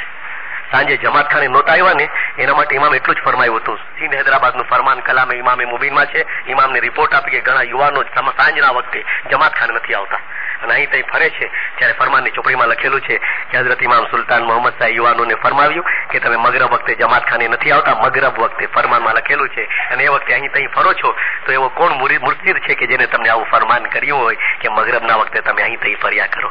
પછી ઇમામે ફરમાવ્યું, જો તમારો એવો જ વિચાર હોય કે તમે જમાતખાને આવવા નથી માંગતા અને અહીં તઈ ફરવા માંગો છો, તમને ખુલ્લા શબ્દોમાં કહી દો તો આજથી અમે તમારા ઉપરથી અમારો હાથ ઉપાડી લઈએ, તમને ફાવે ત્યાં જાઓ.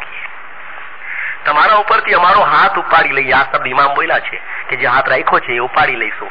પણ અહીં તો બાપાએ ખુલ્લું કીધું કે બંદગી ન કરે ને દસોંદ ન દે એ અમારો મુરીદ નથી જ, ખતમ, ઉપડી ગયો હાથ. ઉપાડી લઈએ તો જુદી વસ્તુ છે કે હજી ઉપાડ્યો નથી, ઉપાડવાનો વિચાર કરીએ છીએ, પણ અહીં તો મોડા લગતો ગયો કે બંદગી ન કરે ને દસોંદ ન દે એ મુરીદ નથી, નથી ને નથી.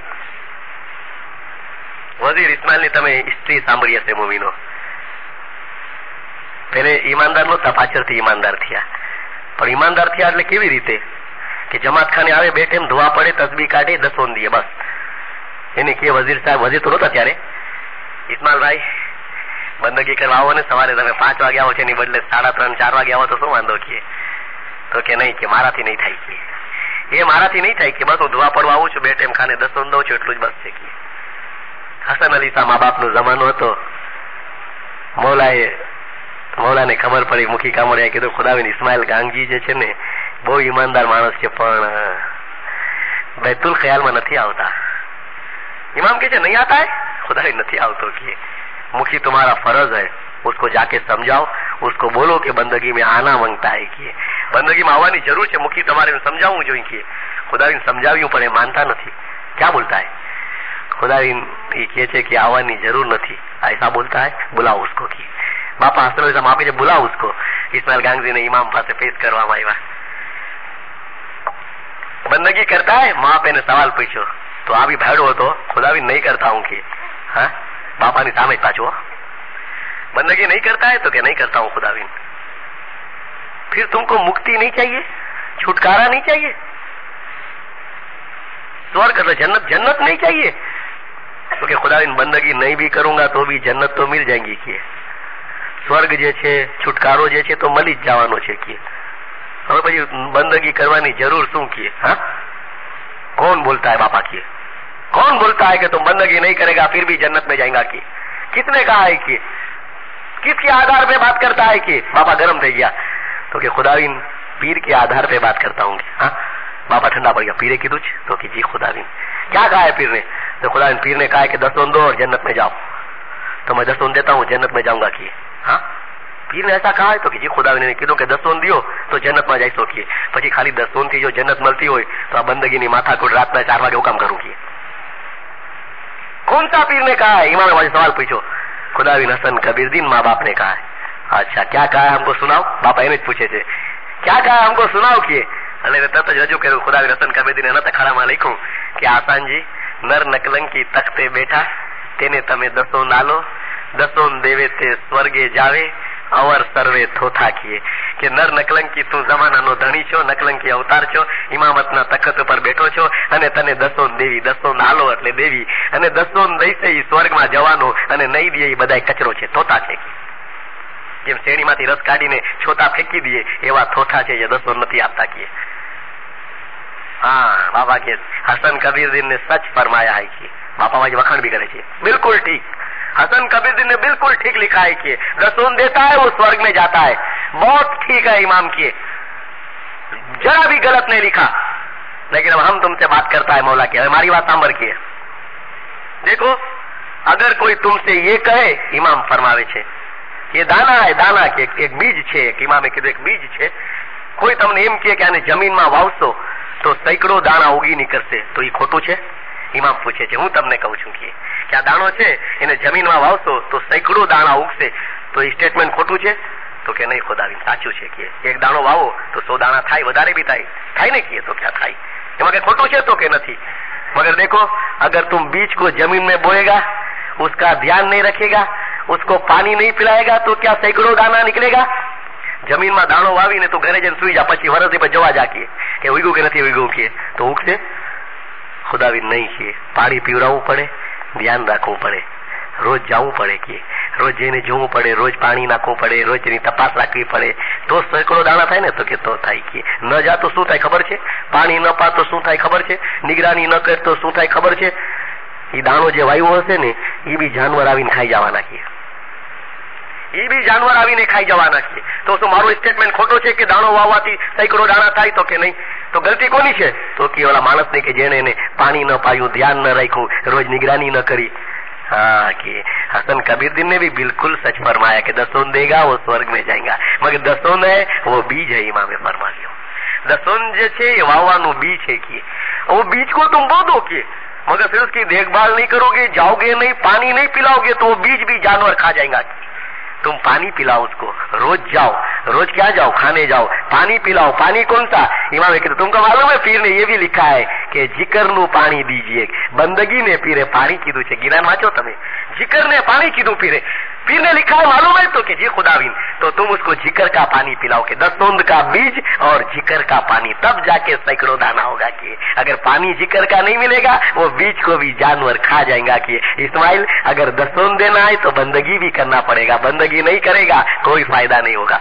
ત્યારથી તે દિવસ અને તે ઘડી માલિક તે આજે મારા આંખોને ખોલી દીધી છે કે અત્યાર સુધી હું નતો સમજો કે જીકરના પાણી બી દાણાને દેવું જોઈએ. હવે બસ બંદગી કરશું. અને બંદગી કરી વારસ થયા, પરગણના કામળિયા થયા, ઇમામનો રાઈટ હેન્ડ થયા.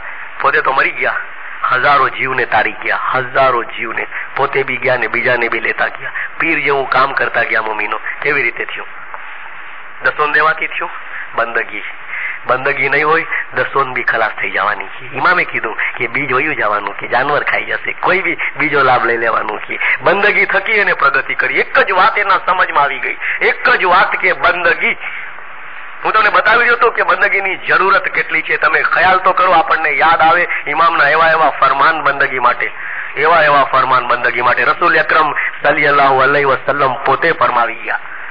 પોતે ફરમાવી ગયા. હદીસની કિતાબમાં છે, હદીસે ફઝાઇલે બંદગી 31મું પાનું. પૈગંબરે ફરમાવ્યું કે ઇસ્લામ દીનની અંદર જે શખ્સ બંદગી નથી કરતો તે ફિરૌન જેવો છે, હામાન જેવો છે અને અબી બિન ખલ્ફ જેવો છે. ત્રણ કાફરોના નામ અલ્લાહના રસૂલે પોતાની હદીસમાં કીધા કે ખુદાવંદ તાલાની જે બંદગી ન કરે. અને મુસલમાનોએ લખ્યું છે કે અલ્લાહનો રસૂલ આખી રાત ઉભો રહીને બંદગી કરતો હતો. માતા ફાતિમા આખી રાત બંદગી કરતા હતા. સલમાન ફારસ બંદગી કરતો હતો. માલિક ઉસ્તર બંદગી કરતો હતો. કંબર ગુલામ બંદગી કરતો હતો. અને એના પછી સિલસિલો બંદગીનો ચાલુ થયો. તો તમે જે દાખલાઓ સાંભળો છો કે જુન્નત બગદાદી કે હસન બસરી કે રાબિયા બસરી કે બાયઝીદ બુસ્તામી, આ જે મુસ્લિમ મહાત્માઓ થઈ ગયા એ લોકોથી જ્ઞાન મેળવ્યું હતું. અને એવી રીતે સિલસિલો ચાલ્યો હતો. એ તો બંદગી નીકળી ક્યાંથી? ત્યાંથી જ નીકળી હતી. પૈગંબરે રાત આખી બંદગી કરી અને અલ્લાહના રસૂલે ફરમાવ્યું. સદરદીન 16 કલાક બંદગી કરતા હતા, પૈગંબર 10-10 કલાક બંદગી કરી ગયા. અને કહેતા ગયા કે જે બંદગી નથી કરતો તે ફિરૌન, હામાન અને અબી બિન ખલ્ફ જેવો છે. ફિરૌન બી કાફર હતો, હામાન એનો વઝીર હતો, એ બી કાફર હતો ને આંધળો થઈને મર્યો. ફિરૌન દરિયામાં ડૂબીને મર્યો. કમોતે મર્યો, દરિયામાં ડૂબીને મરી ગયો. તમને ખબર છે દરિયાએ નીલમાં કેવી રીતે મર્યો? લાંબી હિસ્ટ્રી છે. એનો વઝીર હામાન આંધળો થયો, ભીખ માંગી અને કૂતરાની મોતે મર્યો. અને અબી બિન ખલ્ફ જે હતો એ બી કાફર હતો. રસૂલ અકરમના જમાનામાં હતો. ફિરૌન મૂસા નબીના જમાનામાં હતો. અને અબી બિન ખલ્ફે બી શું કર્યું હતું? એ જયારે બી નીકળતો ને રસુલ્લાહ પાસેથી, કાબાતુલ્લાહ પાસેથી કે મદીનાની મસ્જિદ પાસેથી, તો એ કહેતો હતો કે મોહમ્મદ યાદ રાખજે કે એક દિવસ મારી તલવાર અને તારું માથું હશે ને હું તને કાપી નાખીશ. મેં કસમ ખાધી છે મારા બૂતોની કે તને કાપી નાખીશ, કે તારું માથું કાપીશ ત્યારે મને સંતોષ થશે. આવો કાફર હતો. પૈગંબરે કીધું કે જે લોકો બંદગી નહીં કરે એ લોકો આ કાફર જેવા છે, એ લોકો આ કાફર જેવા છે. હવે તમે વિચાર કરો કે ઇમામ સુલતાન મોહમ્મદ શાહનું ફરમાન પૈગંબરની આ હદીસના 1300 વર્ષ પછી થયું હતું. ઇમામે ફરમાવ્યું જે શખ્સ બંદગી નથી કરતો તે હકની રોજી નથી ખાતો અને તેના દિલ ઉપર શેતાન કાબુ કરી તેનું ઈમાન લૂંટી લે છે. એ હદીસ અને આ ફરમાન મળતું જુલતું છે કે શેતાન જેના દિલમાં આવે એ કામ બી શેતાની કરતો હોય. અને શેતાની કામ એટલે રસૂલના ખૂન કરવાના બી મનસુબા બનતા હોય. મોમીનો આ પૈગંબરની હદીસ કયો કે જ્ઞાન કયો કે ગમે તે કયો, બંદગી વગર છુટકારો નથી. અને કદાચ મેં એક વાયત કરી હતી આ જમાતખાનામાં, મને યાદ છે કે મમ્મીનો ગુનાઓની માફી છે અને એના પછી મૌલા પાછો જન્મ નહીં આપે, છોડી દેવાનો. પણ તમને ખબર છે છોડી કેવી રીતે દશે? પાછો જન્મ નહીં લેવો પડે ઇમામની કૃપાથી, પણ રૂહાની સ્પેસમાં રહી જવાની, અધ વચ્ચે રહી જવાની. ન ઉપર જઈ શકશે ન દુનિયામાં પાછી આવી શકશે. તો આપણે એમ ઈચ્છીએ કે રૂહાની અધર રહી જાય, રૂહાની અસલ મકાને ન પહોંચે, ઇમામના નૂરમાં વસ્તલને હક ન થાય. અને તમને યાદ છે સુલતાન મોહમ્મદ શાહે ફરમાવ્યું, દુનિયા પેદા થઈ ત્યારથી લઈ અને આજ સુધી, બૈતુલ ખયાલના ફરમાનમાં છે, દુનિયા પેદા થઈ ત્યારથી લઈને આજ સુધી ઘણા ઓછા માણસો અસલ મકાને પહોંચ્યા છે. અને ઇમામે ફરમાવ્યું, બંદગી વગર કોઈ પણ અસલ મકાને નથી પહોંચ્યો. અમે સ્પેસમાં રહેવું હોય, રૂહાનીઓને ભટકાવવી હોય, અધર અને અધ વચ્ચે લટકવું હોય તો તમારી મરજી. પણ સુલતાન મોહમ્મદ શાહે કચ્છની અંદર ફરમાન કર્યું, કલામે ઇમામે મુબીનમાં છે. ઇમામે કચ્છની ગરમી ને રેતીનો રણ જોયો અને ઇમામે એક્ઝામ્પલ આપ્યું, જુઓ આ તમારા મુલ્કની અંદર આ જે નદીઓ છે, તો વાંચો ફરમાન છે, રૂહાની રાગ ફરમાનની ચોપડીનું નામ છે, કેનેડાની ઇસ્માઇલિયા એસોસિએશનને માન્ય રાખી છે. ઇમામે ફરમાવ્યું, જુઓ આ કચ્છની નદીઓ છે એ દરિયામાં નથી મળતી, રસ્તામાં સુકાઈ જાય છે. ઇમામે એક્ઝામ્પલ આપ્યું, રસ્તામાં સુકાઈ જાય છે. શા માટે? એક તો ગરમી ને બીજું રણ, રેગિસ્તાન, રસ્તામાં સુકાઈ જાય છે, દરિયામાં નથી મળતી. દરેક નદીઓ દરિયામાં મળે છે, પણ કચ્છના દેશની નદીઓ રસ્તામાં સુકાઈ જાય છે. પછી ઇમામે ફરમાવ્યું, તમે તમારા રૂહને કચ્છની નદીઓની માફક રસ્તામાં સુકાઈ જવા નહીં દેતા. વાંચો ફરમાન, વાંચો. ઇમામે એક્ઝામ્પલ આપ્યું કે રૂહાની રસ્તામાં ન સુકાય અને ઇમામના નૂરાની દરિયામાં પહોંચે એવી કોશિશ કરો. જો એ દરિયામાં નહીં પહોંચે, ફરીથી જન્મ નહીં લે, રસ્તામાં જ રહી જવાની. કોઈ ઈચ્છે છે કે રૂહાની રસ્તા મારીએ? રૂહાની રસ્તા મારી આપણે કહી છીએ જન્નત. જન્નત શું છે? જન્નત એટલે મોટી જગા, વિશાળ જગા, ખુલ્લી જગા. આપણે પોતે બોલતા હોય ને, કોઈ બાગ બગીચામાં તમે જાઓ, નાના કંજસ્ટેડ ઘરમાં રહેતા હો, 2 કમરાના મકાનમાં, જેવી તેવી રીતે મોટી ફેમિલી હોય, અને પછી ફરવા હરવા જાઓ કોઈ મોટા ગાર્ડન ની અંદર, કેવી સારી જગ્યા ઉપર, તો આપણે પોતે કહી છીએ જન્નત જેવું બનાવ્યું છે, જન્નત જેવું. કે હા, કેવી મજા આવે છે કે જન્નત. આપણે તરત જ કહી દઈએ કે આ જન્નત જેવું છે, કે સ્વર્ગ જવું હોય તો અહીં આવીને જોઈ લ્યો. કે આપણે કહી છીએ ને એવી રીતે એ મોટી જગા. કારણ કે રૂહાની જે છે ને, આ ગંદગીની અંદર બેઠી છે. 50 વર્ષ, 60 વર્ષ, 80 વર્ષ આની અંદર રહેવાની છે, બહુ પરેશાન, નાનકડી જગામાં. પછી બહાર નીકળે એટલે આખું દુનિયા એના માટે. એટલે ખુલ્લી જગા, ખુલ્લું વાતાવરણ, ખુલ્લા હવા પાણી, એટલે જન્નત છે. એના માટે ખુલ્લી જગા છે, બહુ સરસ જગા. અંદરથી નીકળીને બહાર જન્નતમાં આવીએ. પણ તો એટલામાં જ રહેવાની છે, ન્યા જ રોકવાની છે, અધર જ રાખવાની છે. ઘણા માણસો આવીને કે અમને સપનામાં રૂહાનીઓ આવે છે, અમારા દાદા આવ્યા, અમારા બાપા આવ્યા, અમારી માં આવી. રૂહાનીઓ અસલમાં નથી પહોંચતી, અધ વચ્ચે હોય છે, અધ વચ્ચે હોય છે. પછી આપણે દુઆઓ કરીએ અલગ વાત છે, પણ બંદગી એક જ ચીજ છે કે રૂહને અસલ મકાને લઈ જાય છે. એક જ ચીજ છે. ઘણા લોકો બંદગી કરવા આવે છે, અમે જોયા મમ્મીનો ટોળીઓના મુખી કામળિયાઓ ઇન્ડિયાની અંદર 3 વર્ષના માટે અપોઇન્ટમેન્ટ થાય બૈતુલ ખ્યાલ કે ટોળીઓ વાળાનો, ડબલ રિપીટ થાય પાછા, અને 6 વર્ષ સુધી કામ કરે, અને જ્યાં એની નિમણૂક પૂરી થાય ને બીજા આવી જાય, 15-20 દી ખાને દેખાય ને પછી ગોલ. દિમાગ કામ ન કરે, મમ્મીનો દિમાગ કામ ન કરે. કે જે માણસ 6 વર્ષ સુધી રોજ બંદગી કરવા 3:30 વાગે ખાને આવ્યો હોય, એ 6 વર્ષ આવ્યા પછી બી એને મજા ના આવી, 6 વર્ષ આવ્યા પછી બી એને લાગણી પેદા ન થઈ, 6 વર્ષ આવ્યા પછી બી એને શોખ પેદા ન થયો, 6 વર્ષ પછી બી એના દિલમાં રોશની જેવો ઝબકારો ન થયો, કે 6 વર્ષ પછી બંધ થઈ ગયું. શા માટે? એટલા માટે કે કંટાળો આવે. કે શા માટે? એટલા માટે કે બંદગી કરવાની રીત ખબર નથી. હું એક દિવસ સાંજની વાયઝમાં બતાવીશ, જયારે ચિકાર જમા થશે, કેમ બંદગી કરવી, કેમ મજા આવે, શું તરીકો છે, ક્યાં સ્ટેપ્સ છે, અને બેસવાના ક્યાં તરીકા છે, એ બધું ઇમામના ફરમાનથી સમજાવીશ. કે કોઈ 10-15 જણાને બી જો સમજમાં આવી જાય ને, તો બંદગીમાં લિજ્જત મેળવવી કોઈ મોટી વાત નથી, કોઈ મોટી વાત નથી. એટલા માટે ઇમામ સુલતાન મોહમ્મદ શાહ ફરમાવતા હતા, 10 મિનિટ બી એક ધ્યાન થાવ. ઇમામે કહ્યું 10 મિનિટ બી એક ધ્યાન થાવ, નૂરના દીદાર થશે. એવા ફરમાન કર્યા હતા ઇમામે. હમણાં ઇમામ નથી ફરમાવતો એવા ફરમાન, પણ બાપાએ ચેલેન્જ કરી. એક વખત બાપાએ કીધું 2 મિનિટ બી એક ધ્યાન થાવ તો બસ છે. ઇમામ 2 મિનિટ બોલ્યા છે, પ્રિન્ટેડ ફરમાનમાં 2 જ મિનિટ કીધી કે જો 2 મિનિટ એક ધ્યાન થાવ. અને એક ઠેકાણે ઇમામે ફરમાવ્યું 10 મિનિટની પાકી બંદગી અને એક ધ્યાનવાળી બંદગી 40 વર્ષની કાચી બંદગી કરતા વધી જાય છે. એક માણસ 40 વર્ષ આવે, મેં કીધું 6 વર્ષ આવે ને બંધ થઈ જાય. 40 વર્ષ ઇમામે કીધું આવે અને કાચી બંદગી જેમ આપણે કરતા હોય એમ કરે. અને જો 10 મિનિટ પાકી બંદગી કરી હોય તો 40 વર્ષની બંદગી કરતા 10 મિનિટની એ બંદગી વધી જાય છે. આવા ફરમાન છે ઇમામના, આવા ફરમાન છે. તો હવે પાકી બંદગી કેમ કરવી, એના તરીકાઓ છે, એના ઉસૂલ છે, એના દસ્તુર છે, એના તરીકા છે. મોમીનો બહુ આસાન તરીકાઓ છે. ઇમામે પીરોએ સમજાવ્યા છે, ખુલાસાને વિગત સાથે સમજાવ્યા છે. મોટી જમાત હશે ત્યારે હું સમજાવવાનું, સમજાવીને જ જાય ત્યાંથી કે કમથી કમ થોડાક લોકો એને ફોલો કરી શકે. બહુ આસાન છે મમ્મીનો. પણ એક વસ્તુને યાદ રાખજો કે બંદગી મૂકતા નહીં.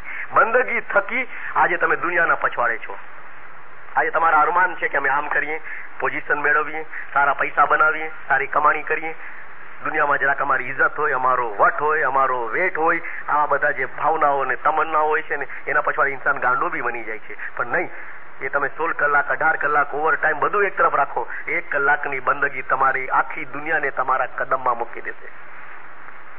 1 કલાકની બંદગી દુનિયાને તમારા ચરણોમાં મૂકશે. તમે દુનિયા પાસે નહીં જાઓ, દુનિયા તમારી પાસે આવશે. સુલતાન મોહમ્મદનું ફરમાન છે, તમે વાંચ્યું છે, બૈતુલ ખયાલનું ફરમાન છે. એક તરફ ઇમામે ફરમાવ્યું, એક તરફ આખી દુનિયાનો માલ, ઇમામનું ફરમાન છે. એક તરફ આખી દુનિયાનો માલ અને બીજી તરફ ઇબાદત. ઇમામે ફરમાવ્યું, ઇબાદતનું આવડું મોટું જબરું વજન છે. કેટલું જબરું વજન? તો કે આખી દુનિયાના માલને ભેરો કરો ને એક તરફ રાખો, એક છાબડામાં, એક પડલામાં, અને એક પડલામાં ઇબાદત રાખો 1 કલાકની. મૌલાએ ફરમાવ્યું, આ ઇબાદત વધી જશે, આ વધી જશે અને દુનિયાનો પડલો ઊંચો થઈ જવાનો. કાં? તો કે ઇબાદતમાં આ ચીજ છે, ઇબાદતમાં ખૂબી છે કે અહીં બેસો તમે અને કહી શકો કે ઇન્ડિયામાં શું થઈ રહ્યું છે, અહીં બેસો અને જોઈ શકો કે પેરિસમાં શું થઈ રહ્યું છે. ઇમામના ફરમાન છે. અને ઇમામને થયું કે મારા રૂહાની બચ્ચાઓ શા માટે આવી સરસ ચીજ છે તે છતાં લાભ નથી લેતા? હું જઈને બોલ દઉં ને એ લોકો ફાયદો ન લે, હું એને બૈતુલ ખયાલ આપું ને એ લોકો લાભ ન લે. ઇમામને તકલીફ થઈ હશે ને, તો ઇમામે કે હું ફરમાન કર્યું, અમે કોઈ ધર્મમાં નથી વાંચ્યું મોમીનો, નહીં, કોઈ ધર્મમાં નથી વાંચ્યું. અને ઇમામે જયારે આ ફરમાન કર્યું ત્યારે બહુ નાના હતા. ગૌરે રહેમતમાં ફરમાન છે મમ્મીનો, બહુ નાના હતા ત્યારે ફરમાન કર્યું. મારા ધારવા પ્રમાણે ફરમાનની બુકના હિસાબે ઇમામની ઉંમર 11 થી 12 વર્ષની હશે. સુલતાન મોહમ્મદ સાની એના ફરમાન કર્યું બંદગી માટે, સવારની હાજરી માટે ફરમાન કર્યું. પણ એ વખતે ઇમામે વિચાર કર્યો કે જો હું ફરમાન કરીશ ને અને સવારે ખાને આવવાનું જમાતને કહીશ તો જમાત કદાચ એટલું મહત્વ નહીં આપે, કે એમ સમજીને કે મૌલા તો હજી છોકરું છે ને, કે 12 વર્ષનો ઇમામ ફરમાવે છે એટલે જમાતના ધ્યાનમાં નહીં આવે. એટલે ઇમામે ફરમાન કેમ કર્યું? તમે વાંચો ગૌરે રહેમતમાં, મૌલાએ શરૂઆત કરી કોઈ ફરમાનમાં નહીં, આ ફરમાનમાં શરૂઆત કરી. વાંચી લ્યો મમ્મીનો ઇમામ કેમ બોલે છે. આગા અલી સા દાતારે ફરમાવ્યું છે, શરૂઆત છે, જો મમ્મીનો તમે પોતાના બાપાનું નામ લઈને ઇમામ બોલે છે. પૂરા ઇમામનું, મારા બાપાએ કીધું હોત ને તો બી આપણને એટલી અસર ન થાત કે મારા બાપાએ ફરમાવ્યું છે, આપણે કે ઈઝી છે, મતલબ મહત્વ ન આપીએ. ઇમામનું કમ્પ્લીટ નામ લે છે નાનકડો ઇમામ અને કહે છે, આગા અલી સા દાતારે ફરમાવ્યું છે કે તમે મધરાતે જમાત ખાનામાં આવી યા અલીની બંદગી કરો, તેમાં જે સવાબ થાય તે તમારો છે, અને જે પાપ, પછી લખે છે યાને ગુનાહ થાય તે અમારા છે. 3 વખત ઠંડા દિલથી આ ફરમાન ઉપર વિચાર કરજો, જેની અંદર 2 ઇમામ એક સાથે ઇન્વોલ્વ થયા છે, આગા અલી શાહ અને સુલતાન મોહમ્મદ શાહ. કે તમે 4 વાગે ખાનામાં આવીને યાલી કે તમને જે જાપ મહિલો, બોલ મહિલો હોય એની બંદગી કરો, અને એમાં જે સવાબ થાય ઇમામે ફરમાવ્યું તમે લઈ લો. સવાબ જે બી થાય એ તમારો, અને કદાચ તમને ગુનાહ ચડે ને તો ઇમામે ફરમાવ્યું તમારા ગુનાહ મારા ખાતામાં ટ્રાન્સફર કરી દેજો. તમને કઈ ગુનાહ થાય, ખાને આવવામાં ભૂલ થઈ જાય, કોઈ બદનજર થાય, કઈ બીજું થઈ જાય અને તમને લાગે કે ખાને ગયો પણ ગુનાહ કર્યા છે, તો ઇમામે ફરમાવ્યું એ ગુનાહ સુલતાન મોહમ્મદ કે કરીમ અલ હુસૈનીના ખાતામાં નાખી દેજો. આ મારું ફરમાન છે. સવાબ થાય તો તમારો અને ગુનાહ થાય તો મૌલાના. બતાવો કોઈ ધર્મમાં આવું ફરમાન હોય તો હું એને કબૂલ કરવા તૈયાર છું કે ગુનાહ ધણી લઈ લઈએ ને સવાબ અમને આપી દઈએ. અરે આપણા ગુનાહ આપણા મા બાપ બી નથી લેતા સાહેબ. બધા જીવને પોતપોતાની ચિંતા હોય છે, કોઈ કોઈના ગુનાહ નથી લેતો. આ અમારો ઇમામ કે છે કે તમારા ગુનાહ હું લઈ લઉં, કે બસ સવાબ તમે લ્યો. કે આવો બોલો તમને ક્યાં મળશે કેવા વાળો? આવું કેવા વાળો તમે ગોતવા ક્યાં જશો? એક જ વસ્તુને યાદ રાખજો મમ્મીનો, 3-4 પોઈન્ટ વાઇઝમાં કીધા મેં. એક તો જે લોકોએ બોલ લીધો છે અને ઇબાદત નથી કરતા એને રોજ પોતાની ડાયરીમાં લખી લેવું જોઈએ કે મેં મારા ઇમામની મસ્કરી કરી છે, મેં મારા ઇમામની મસ્કરી કરી છે. જેટલા દી ન આવે એટલા દી લખતો જાય, ને મરી જાય ને ત્યારે ડાયરી એની સામે પેશ કરવાની મરતી વખતે. હવે તો મુર્તઝાલી હાજર ઇમામના હુઝુરમાં જઈ રહ્યો છે અને તે 40,000 કે 15,000 કે 25,000 વખત તારા ઇમામની મસ્કરી કરી છે. લઈ જા સાથે. આ તારું અમાલનામું છે કે ઇમામની મજાક જિંદગીમાં તેટલા દિવસ કરી છે, જ્યારે બીજી કોમના લોકોની તાકાત નથી કે ઇમામની મસ્કરી કરી શકે. પણ તું ઇસ્માઇલી હતો, તારા ઇમામે તારા પાછળ જીવન આપ્યું હતું, તારો ઇમામ તારા પાછળ હેરાન હતો, એના બદલામાં તું તારા ઇમામની ઠેકડી કરતો હતો, તારા ઇમામની મસ્કરી કરતો હતો, તારા ઇમામની મજાક ઉડાવતો હતો, અને આખી જિંદગીમાં આટલી વખતે તારા ઇમામની મસ્કરી કરી છે. મરી જાય ને ત્યારે ડાયરી છાતી ઉપર રાખજે, તને યાદ આવે કે તું કેના દરબારમાં જાત અને કઈ હાલતમાં જઈ રહ્યો છું. શા માટે દીનદારો? કોઈને અધિકાર નથી અને યાદ રાખજો પીર તાજદીનનું જ્ઞાન ને મૌલાના રૂમીનો દાખલો કે ઇમામને આપેલા વચન ઉપર જે પાબંદ નથી રહેતો તેને દુનિયામાં જીવવાનો અધિકાર નથી. મુમીનો દુનિયામાં જીવવાનો અધિકાર નથી. હજી બી મૌલાને રાજી કરવો હોય તો મોડું નથી થયું. હજી બી મોડું નથી થયું. હજી અમારા હાથમાં ટાઈમ છે. મુમીનો હજી ચાન્સ છે. જેટલી બી જિંદગી છે હું તમને બતાવીશ એના તરીકાઓ ઇબાદતના કેવા છે. બેસી જાઓ મૌલાના દરબારમાં ને જુઓ કે મૌલા કેવો ખટાવે છે. દુઆ માંગશું મૌલા પાસે. યા અલી યા હાજર ઇમામ તું ગજ જમાત જી કુલ મુશ્કિલ આસાન કર. યા અલી તું ગજ જમાત જી નેક ઉમેદો પૂરી કર. યા અલી તું ગજ જમાત જી આફત બલા बीमारियों दफे कर. યા અલી તું ગજ જમાત ને रूहानी रोशनी पैदा कर. યા અલી તું ગજ જમાત ને દस्तों सुकरी तने इबादत में पूरा रख. યા અલી તું ગજ જમાત ને ઇબાદત બંદગીમાં તારો નૂરાની દીદાર નસીબ કર. યા અલી તું ગજ જમાત ને સવાર સાંજ બંને વખત જમાત ખાને આવવાની આલા હિંમત દે. યા અલી તું ગજ જમાત ને જીવનના છેલ્લા દમ સુધી ઈમાનની સલામતી દે. યા અલી તું ગજ જમાત નો માલ જાન આલ ઔલાદ ઇજ્જત ને ઈમાન સલામત રાખ. યા અલી તું ગજ જમાત ને તારો જાહેરી બાતુની व नूरानी दीदार नसीब कर. गुरु जमात के खैर जिंदा. सलाम सलवात पढ़ो.